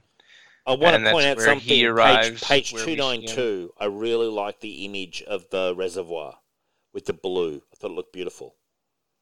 The usage of the blue. I think it's page 18 in the issue itself. Page 292 in terms of the trade. Do you like the color of that? The way they've done that blue and like them against the reservoir. It's a good color. I would say though that it doesn't really look like water because there's no waves or anything. Yeah, you know? it's more of an artistic thing. It's like a big pool. Yeah. I thought it was a pool. I was like, wow, they're at like the fucking biggest pool I've ever seen. You know, like Uh-huh. yeah, you know. But yeah, so then John comes back in time, and he's gonna arrive where we saw him arrive before. Yes. But also, Why didn't he take Wally back himself? If he's got this technology, why did he leave Wally to have to do it his own way? Why couldn't he just have taken him back? It's a good question. Yeah. I did want to shout out, they killed off Chillblaine. Yes. He was working with Dr. Polaris and Kadabra. We missed that a few pages ago. Yeah. But yeah, that's a good question. I guess he didn't really have the thought to do it until after, though. I don't know. It's kind of a dumb reason, but... And then we've got the big point here. She goes, I can, Linda. I know I can with your help. You really are an incredible woman. And she kind of draws her hand back. She's like, ever since I got here, you've been my friend, my partner, my angel. I'm like, wow, okay. And then he's like, someone I can trust with everything. She's like, John. And then there's the big kiss moment. And I was like, okay, all right. And at that and that's right as Wally was about to find his way back, and it throws him for a loop. And, like, we're supposed to assume that she's so confused that she doesn't know if she is still in love with Wally because John's putting the hot and heavy moves on her in the meantime. It's kind of fucking cheesy, Mark Waid. Like, I think she knows she's still in love with Wally. She just thinks he's dead. Yeah, okay, but she's moving on real fast. That's true. She's moving on like the fucking Flash. And, you know, just because... But, like, I'm sorry, but I just find it cheesy as fuck that, like... Wally's only way to get back to the present is if Linda loves him. It's like, really? That's it? Like, this feels weak to me. If I had Mark Waid on the show, it's like that feels like weak sauce, Mark Waid. You know, will you just... Am I alone in thinking this, Adam? Am I crazy? Yeah, I mean, I don't disagree. I mean, it's just... I guess it's more just the fact that he needs something to come back to. Like, it doesn't have to be necessarily a romantic love. But like, if he was focusing on her, he could. If he was like massively, but it's the fact that she needs to feel the same way at that exact moment that I find so stupid. Like he's thinking, I get it. He's thinking, I'm totally 100% down for Linda. So he's focusing on her. That's his target. But what? At the same time, she's going to be thinking, oh, I love Wally West so much. And if she doesn't, and meanwhile she's kissing John Fox, who's kind of like, you know, let's be fair, like taking his lunch, you know, and kind of cutting his grass, as they say, and then, you know what I'm saying? Like, I just don't see the connection. I don't see how she's feeling in an exact instant, how that impacts on Wally traveling back to her or back to the time. Yeah, I mean, it's a fair criticism. I agree. I just think it's lame. I guess I'm over it. I just think it's lame. But anyway, so then it starts off, my name is Linda Park, and I was the happiest woman alive. I had a solid career as a newswoman, a good life, and a good man. His name was Wally West, and I quickly forgot him when John Fox was, like, chiming in. But no, there's a bit of a recap there, and it's kind of like he vanished fighting a megalomaniac named Savitar. I thought for sure he'd come back again, but I was wrong, and I mourned. And although I'm ashamed to admit it, along with the horrible grief came the horrible doubt. It wasn't beyond Wally to protect me from ugly truths, had he known that this time he wouldn't return. So, yeah, I don't know. It all leads up to that big kiss. Together we've learned a lot, and she's really enjoying it. And then she's like, I'm not sure. It's interesting. What do you make of this whole relationship, Adam? Like, I think it's creepy. Yeah, I mean, I think he hasn't aged well, especially. Yeah, I mean, what makes it... It's like, from her angle, I get it. She's rebounding, you know, in the arms of someone familiar, you know, seemingly. Yeah, she's grieving. She's grieving. It's not her I have a problem with, because, I mean, at the end of the day, that is what it is. But it's him. He's just met fucking Wally, who's travelling back to her. All right. I mean, it's also the fact that he's preying on how she's feeling. Yeah. It's kind of predatory, you know? It's just kind of weird. It is a little predatory, and I'm sure if it happened these days, the Twitter would erupt, you know? Probably. They'd be calling for Mark Waid's head to be, you know, decapitated from his body and held aloft through the streets kind of thing, like... Which is massive overreaction as well, like, you know, but that's the kind of thing that they would be saying. Like, it's rape, you know, that kind of stuff, you know? Right. Yeah, I mean... It's also just the fact that he talked with Wally and he knows what what Wally needs to find his way home. Yes. And he intentionally does something to Sabotage. make that not happen. Yeah. That's the part that's crazy to me. Like one thing that I'm against is that he's honing in on his chick anyway. Firstly, Yeah. But secondly, he's not just doing that. He's actively trying to disrupt the kind of bullshit way that Wally's supposed to get back. If you think about it as a piece of technology, if it was a time machine, he's trying to sabotage the time machine. And in a weird way, her feelings on Wally are the ridiculous mechanics that this comic is using as a time machine. Yeah. So, geez, you wouldn't, if I had to go in the future and be like, Michelle, I need you to be at 100% positive emotions, you're like, wow, like that's a tricky every single day, There's ups and downs and curves in every relationship, you know what I'm saying? Like, a lot of negotiating going down. It's true. No, it's crazy. But hey, this is comic book love. This is comic book love. Anyway, so let's get into the stuff with Dr. Polaris, who I think's got a really cool outfit. Frankly, I don't know much about Dr. Polaris, but I like his outfit. And yeah, he's normally more of a Green Lantern villain, but okay. Yeah, I like his costume too. He's kind of a bit Magneto-like with his powers, yeah? Like I've seen. Yeah, and they were really pushing him around this time. I feel like he was popping up everywhere between Green Lantern, the Ray, the Flash. Right, okay. So, yeah, and you can see why. I mean, he's kind of, he's kind of that generic kind of comic book villain with cool magnetic powers, Yeah. And then he's also, I think, got, like, dual personality. Right. Yeah. Well, that's interesting. He gets smacked by John Fox when... you see Abracadabra, who's a fucking idiot, going, excellent, this deserves a round of applause. It's running on its own now. And then John Fox comes in with a massive backhander. Not for long. I don't know exactly who you two are, but we know you. You're on page 375. It's pretty funny. And they've actually got the Flash book out that Iris wrote. And then we flash to the big moment, but you kissed me. No. You kissed me, and you gave me time to think. You kept secrets from me too, John. Yeah, at first you said you were just visiting this time. Only 10 minutes ago did you bring this little surprise about coming to avert a catastrophe. Way to push the hot button. Yeah. So she's... and I like it where she's like, tell me another one and shape up. You're not my lover and you're not my hero. You fold in the crunch. You can't pull it together. The city needs someone who can. And what do we see? That lightning starts to crackle... and it's almost like old Wally might be coming back, but at the same instant, unfortunately, she gets frozen. And who did she get frozen by? It's the effects of that machine. She's out where those police officers were, if you remember. When John approached, he went too fast, and they all crumbled. It's pretty sad. Okay, yeah. But so that's why.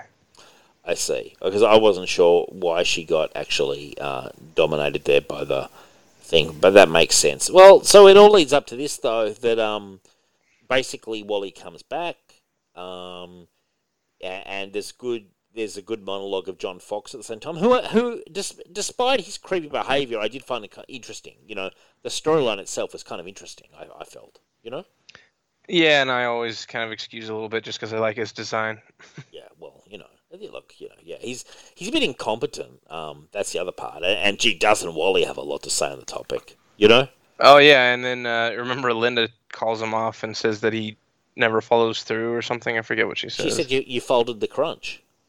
Yeah, exactly. Yeah, and so it's damn. She's like, he got a little kiss out of her, but then he got a fair bit of back chat back as well, like bit of fairly honest feedback there. So that was kind of interesting. So Jim Cheung does the next one again. We actually have 4 different artists over this 6-issue arc, which is pretty bad. Yeah. But oh well, doesn't bother me that much. We see Wally's back. Let's go fix your mess. He's freaked out about Linda. He's freaked out. He goes, let's go fix your mess. He's just not having it with this guy, is he, at all? They go in and they find Iris. Poor Iris. Is in there fucking writing all this shit down. It's kind of funny. But she didn't even. There wasn't even a panel that showed her getting taken.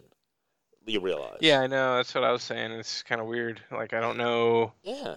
I guess when XS left her, because XS was supposed to be staying with her.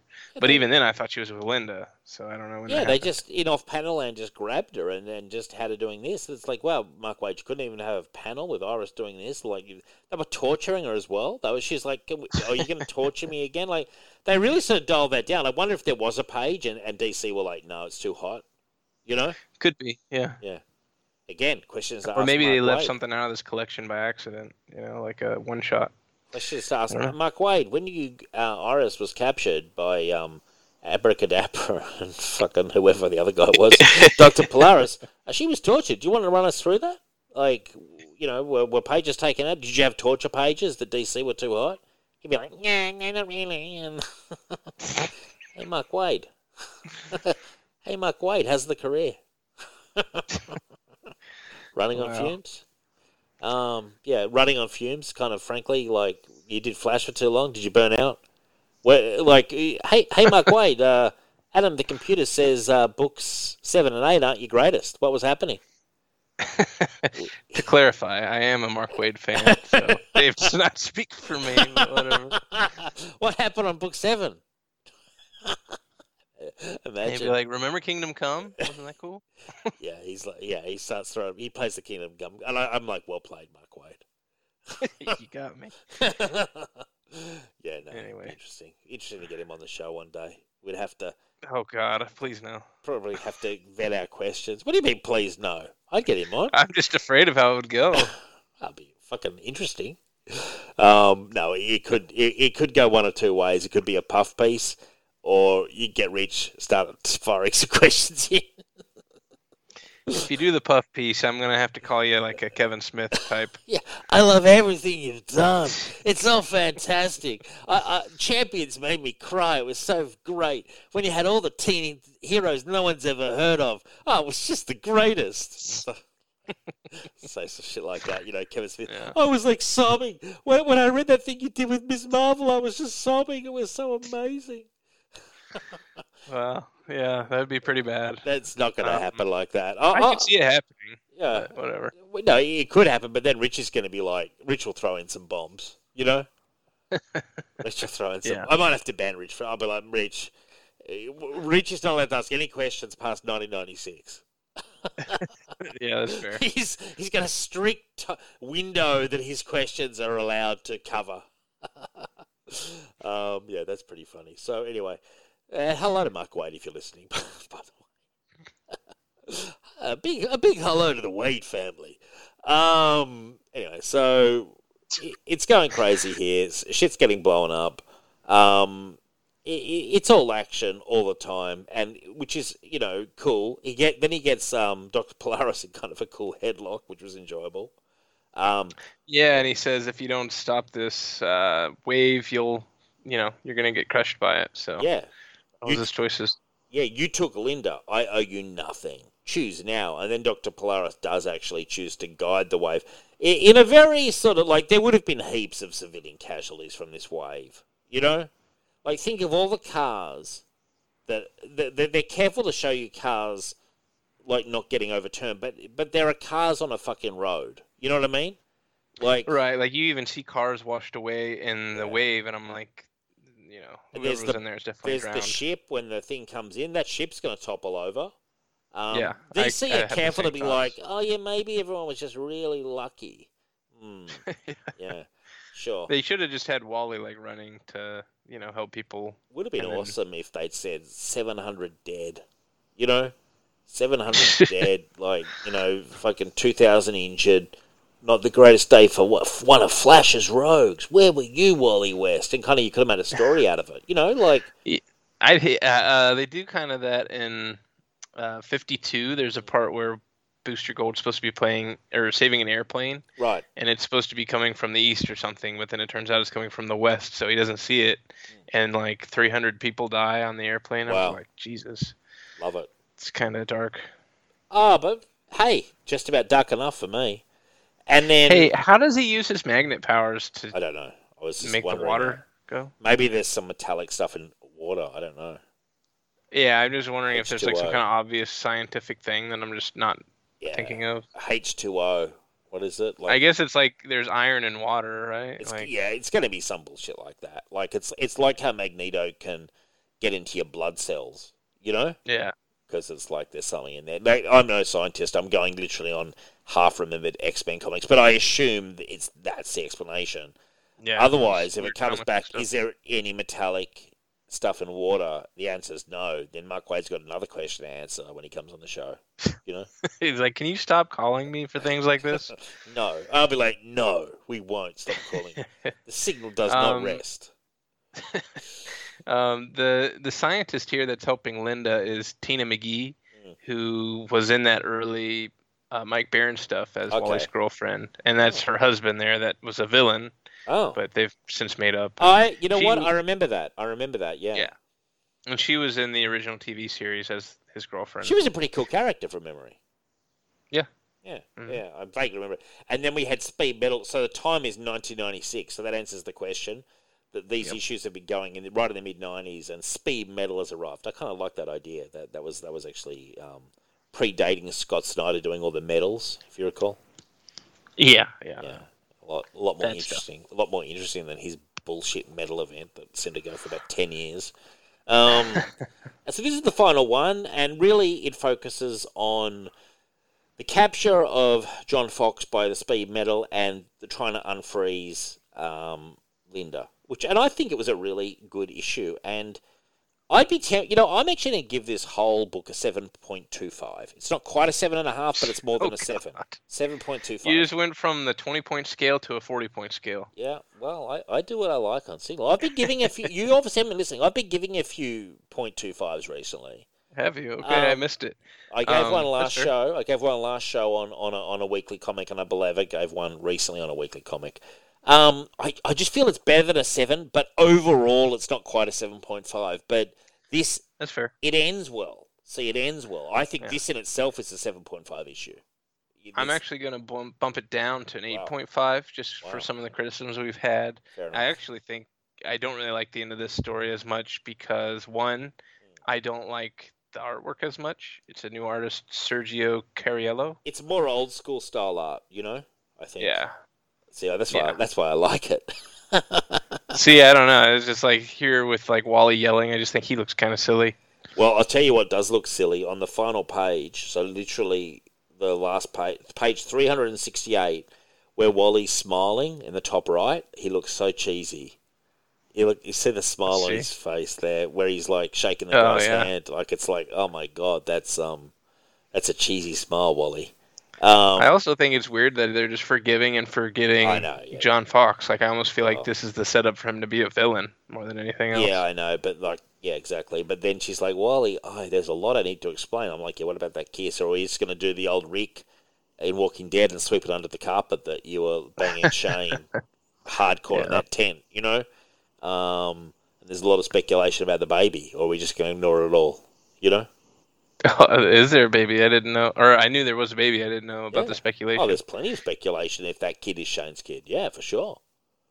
Oh, yeah, there's I mean, from me, there's plenty of speculation as well, Oh, kid's dead, though, right now, so... Yeah, kid's dead, but that's true, actually. Good point. But the kid's not dead in the TV show. I thought he was. Or the baby... No, that's the son. That was the son. There's the child that got killed in the comic but survived in the show. See, I thought she died in the show too. No, she's very active in the show. Okay. She's like 10 years old now. And she calls Michonne her mother. Because Michonne, was like Rick's partner. Interesting. As the years wore on, yeah, they were quite the sexy team. Yeah. And she grew up with her as the mum, because the real mother died, many seasons before. Okay, I thought the whole thing was she fell on the baby and killed it. That's in the comic. That's in the comic. In the show, the same kind of thing happened, but the baby didn't die. See, that's why I actually fell off the show, is because I was getting the show and the movie, or the show and the comic confused. Yeah. So Anyway, yeah, but they defeat these speed metal guys through clever, thoughtful speed stuff. Yeah, I just got to go a bit faster. That kind of stuff. Yeah. Just got to go a little bit faster. I've just got to maximise my speed, but not into the Speed Force. I've got to run right at the edge of the Speed Force. That kind of Yeah. Can you imagine? Mark Waid's just typing it out, and he's just like cut and paste from previous script, insert. You know, he's like, Yeah, it can definitely get that way with the Flash. yeah. Just got to run a little bit faster. I've got to get to the edge of the Speed Force, but not enter it. I know what will happen if I enter it. I almost touch the face of God. Then I slow down, and then, it's just like fucking... it's like, wow, you put Mark Waid in a room for 10 minutes, he comes out with the script, just tosses it on the desk and go, there it is. Like, wow, that's hey, at least he's not getting $1,000 a page like Bendis was. I'm sure he was spending about 5 minutes. Yeah, Bendis is like, yeah. I'm going to hand it over to the artist. He's got a really great time. It's going to be fantastic. Yeah. He's like spending his money. Like he's like, in his bedroom, he's just got money stacked up on the fucking bed. I'm sure he does. He's like, yeah, it's great. Naomi's going to be in Justice League. No one even likes her. It's great. The least popular member of Justice League ever, voted by fans. Naomi. Who's that? Naomi. Oh, yeah. Bendis' shit creation, which actually fucking, oh, yeah, I've got her in the Justice League. It's fantastic. I just hate it. Even fucking other characters are going, this isn't the Justice League. In the books. They're going, who the fuck are these people? Who the fuck's Naomi? The sad thing is she maybe would be cool if, somebody else wrote her. Yeah, I'm sure. Yeah, indeed. But, in essence, I like the way they managed to get her out of the ice. Because I wasn't sure. I've not read, tons of Flash outside of flashbacks. So I assumed she didn't die, but I also thought maybe she died for some period and they brought her back later on. You know what I mean? I kind of am aware that she'd been around and they've got the kids and everything, but I don't know the ins and outs of it all. So I was kind of relieved because I think she's a cool character, actually. I think Linda is one of the stronger characters in the supporting cast. Yeah, she's very cool. I like what Jeff Johns does with her a lot, where she kind of gets done with the news reporter thing and goes into nursing, which was her helping people. Oh, I like the reporter. In her own way. The report is very Lois Lane-like, to me. Yeah. She's very kind of Lois Lane-ish, and I don't say that as a criticism. Lois is one of my favourite characters. But look, overall, very enjoyable. If you're a Flash fan, pick it up. He doesn't let the side down. I think I'm starting to see signs of Mark Waid kind of running out of ideas, and pun is intended. But at the same time, maybe Mark Waid gets a breath of fresh air. I'm going to upgrade my score to an official 7.5, but it's a very soft 7. It's a very soft 7.5. It's barely 7.5. And you could make it like a 7.37. No, it's okay. I'll give it 7.5. I'll round up. I did enjoy it though, and it does read well and easily. Yeah, for sure. This is kind of what I was afraid of we would get to is now with books 6, 7, and 8, where it's going to be a bit of a slog to get to the John stuff. Well, but sometimes we're built for a slog, and we don't do flashbacks that often, so we'll get there. We'll get there, and look, I mean, if we're really hating it, we can always bail and just go straight to John's. But I want to give book 6 a chance. I'm invested enough, and I just got this week my volume 8 got delivered, so I've now got the complete Waid Flash run. Yeah, it's pretty cool. Paperback, and you were saying your Starman compendium's on the way? Yeah, man, I think it's supposed to be delivered tomorrow, so I'm excited to check that out. Cool. I've got the order through Amazon, but they do this thing with Amazon.au. It's really annoying where they don't release it on the day that it comes out. So again and again, I have to keep canceling my order and reordering through the US store. It happens all the time. It's really frustrating. It's really unprofessional actually how they're handling things. But anyway, so what did you give this book overall? I'm going to do 8.5. 8.5, and I gave it 7.5. So it's a good read. And I mean, Mark Waid, back in this era, he is very solid. I never read it going, I really dislike it. I'm sort of graduating between how much I like it. Yeah, I get you. I mean, the high height will always be the Return of Barry Allen, right? And for that, I'm thankful for, because it's a great standalone story. Do you find that Jeff Johns reaches that height when he does his?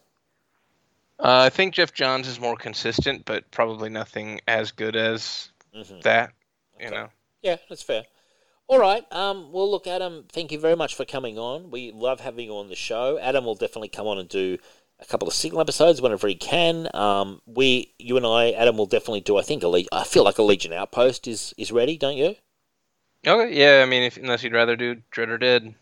We'll decide.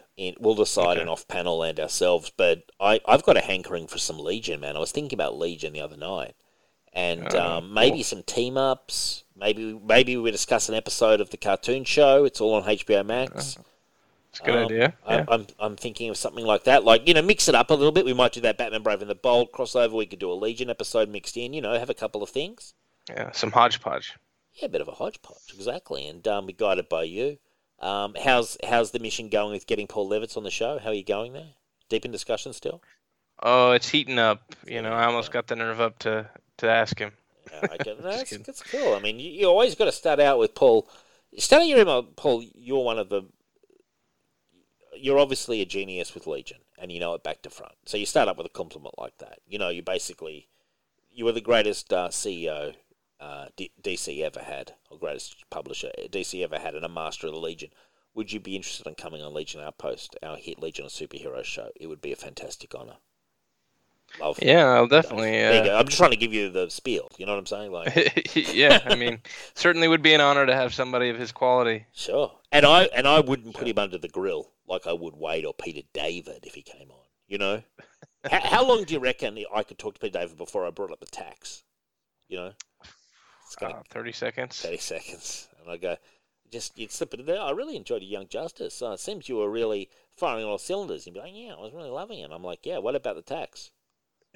What about? I feel like you'd have to bring up Betty Ross first, just because you're such a big Betty Ross fan. Betty Ross, yeah. It'd be fucking. Like, why'd you kill off Betty Ross and then straight into the taxes? Why'd you kill off Betty Ross, Peter David? Answer me that question. How's the GoFundMe going? Blah blah, and then we really get into it. It'd be great. All right. On that note, I want to say thank you for listening. Please join us on the Facebook page. Everything helps. Give us a rating on iTunes for Signal of Doom. There's a Patreon, patreon.com/Signal of Doom. But on that note, good night.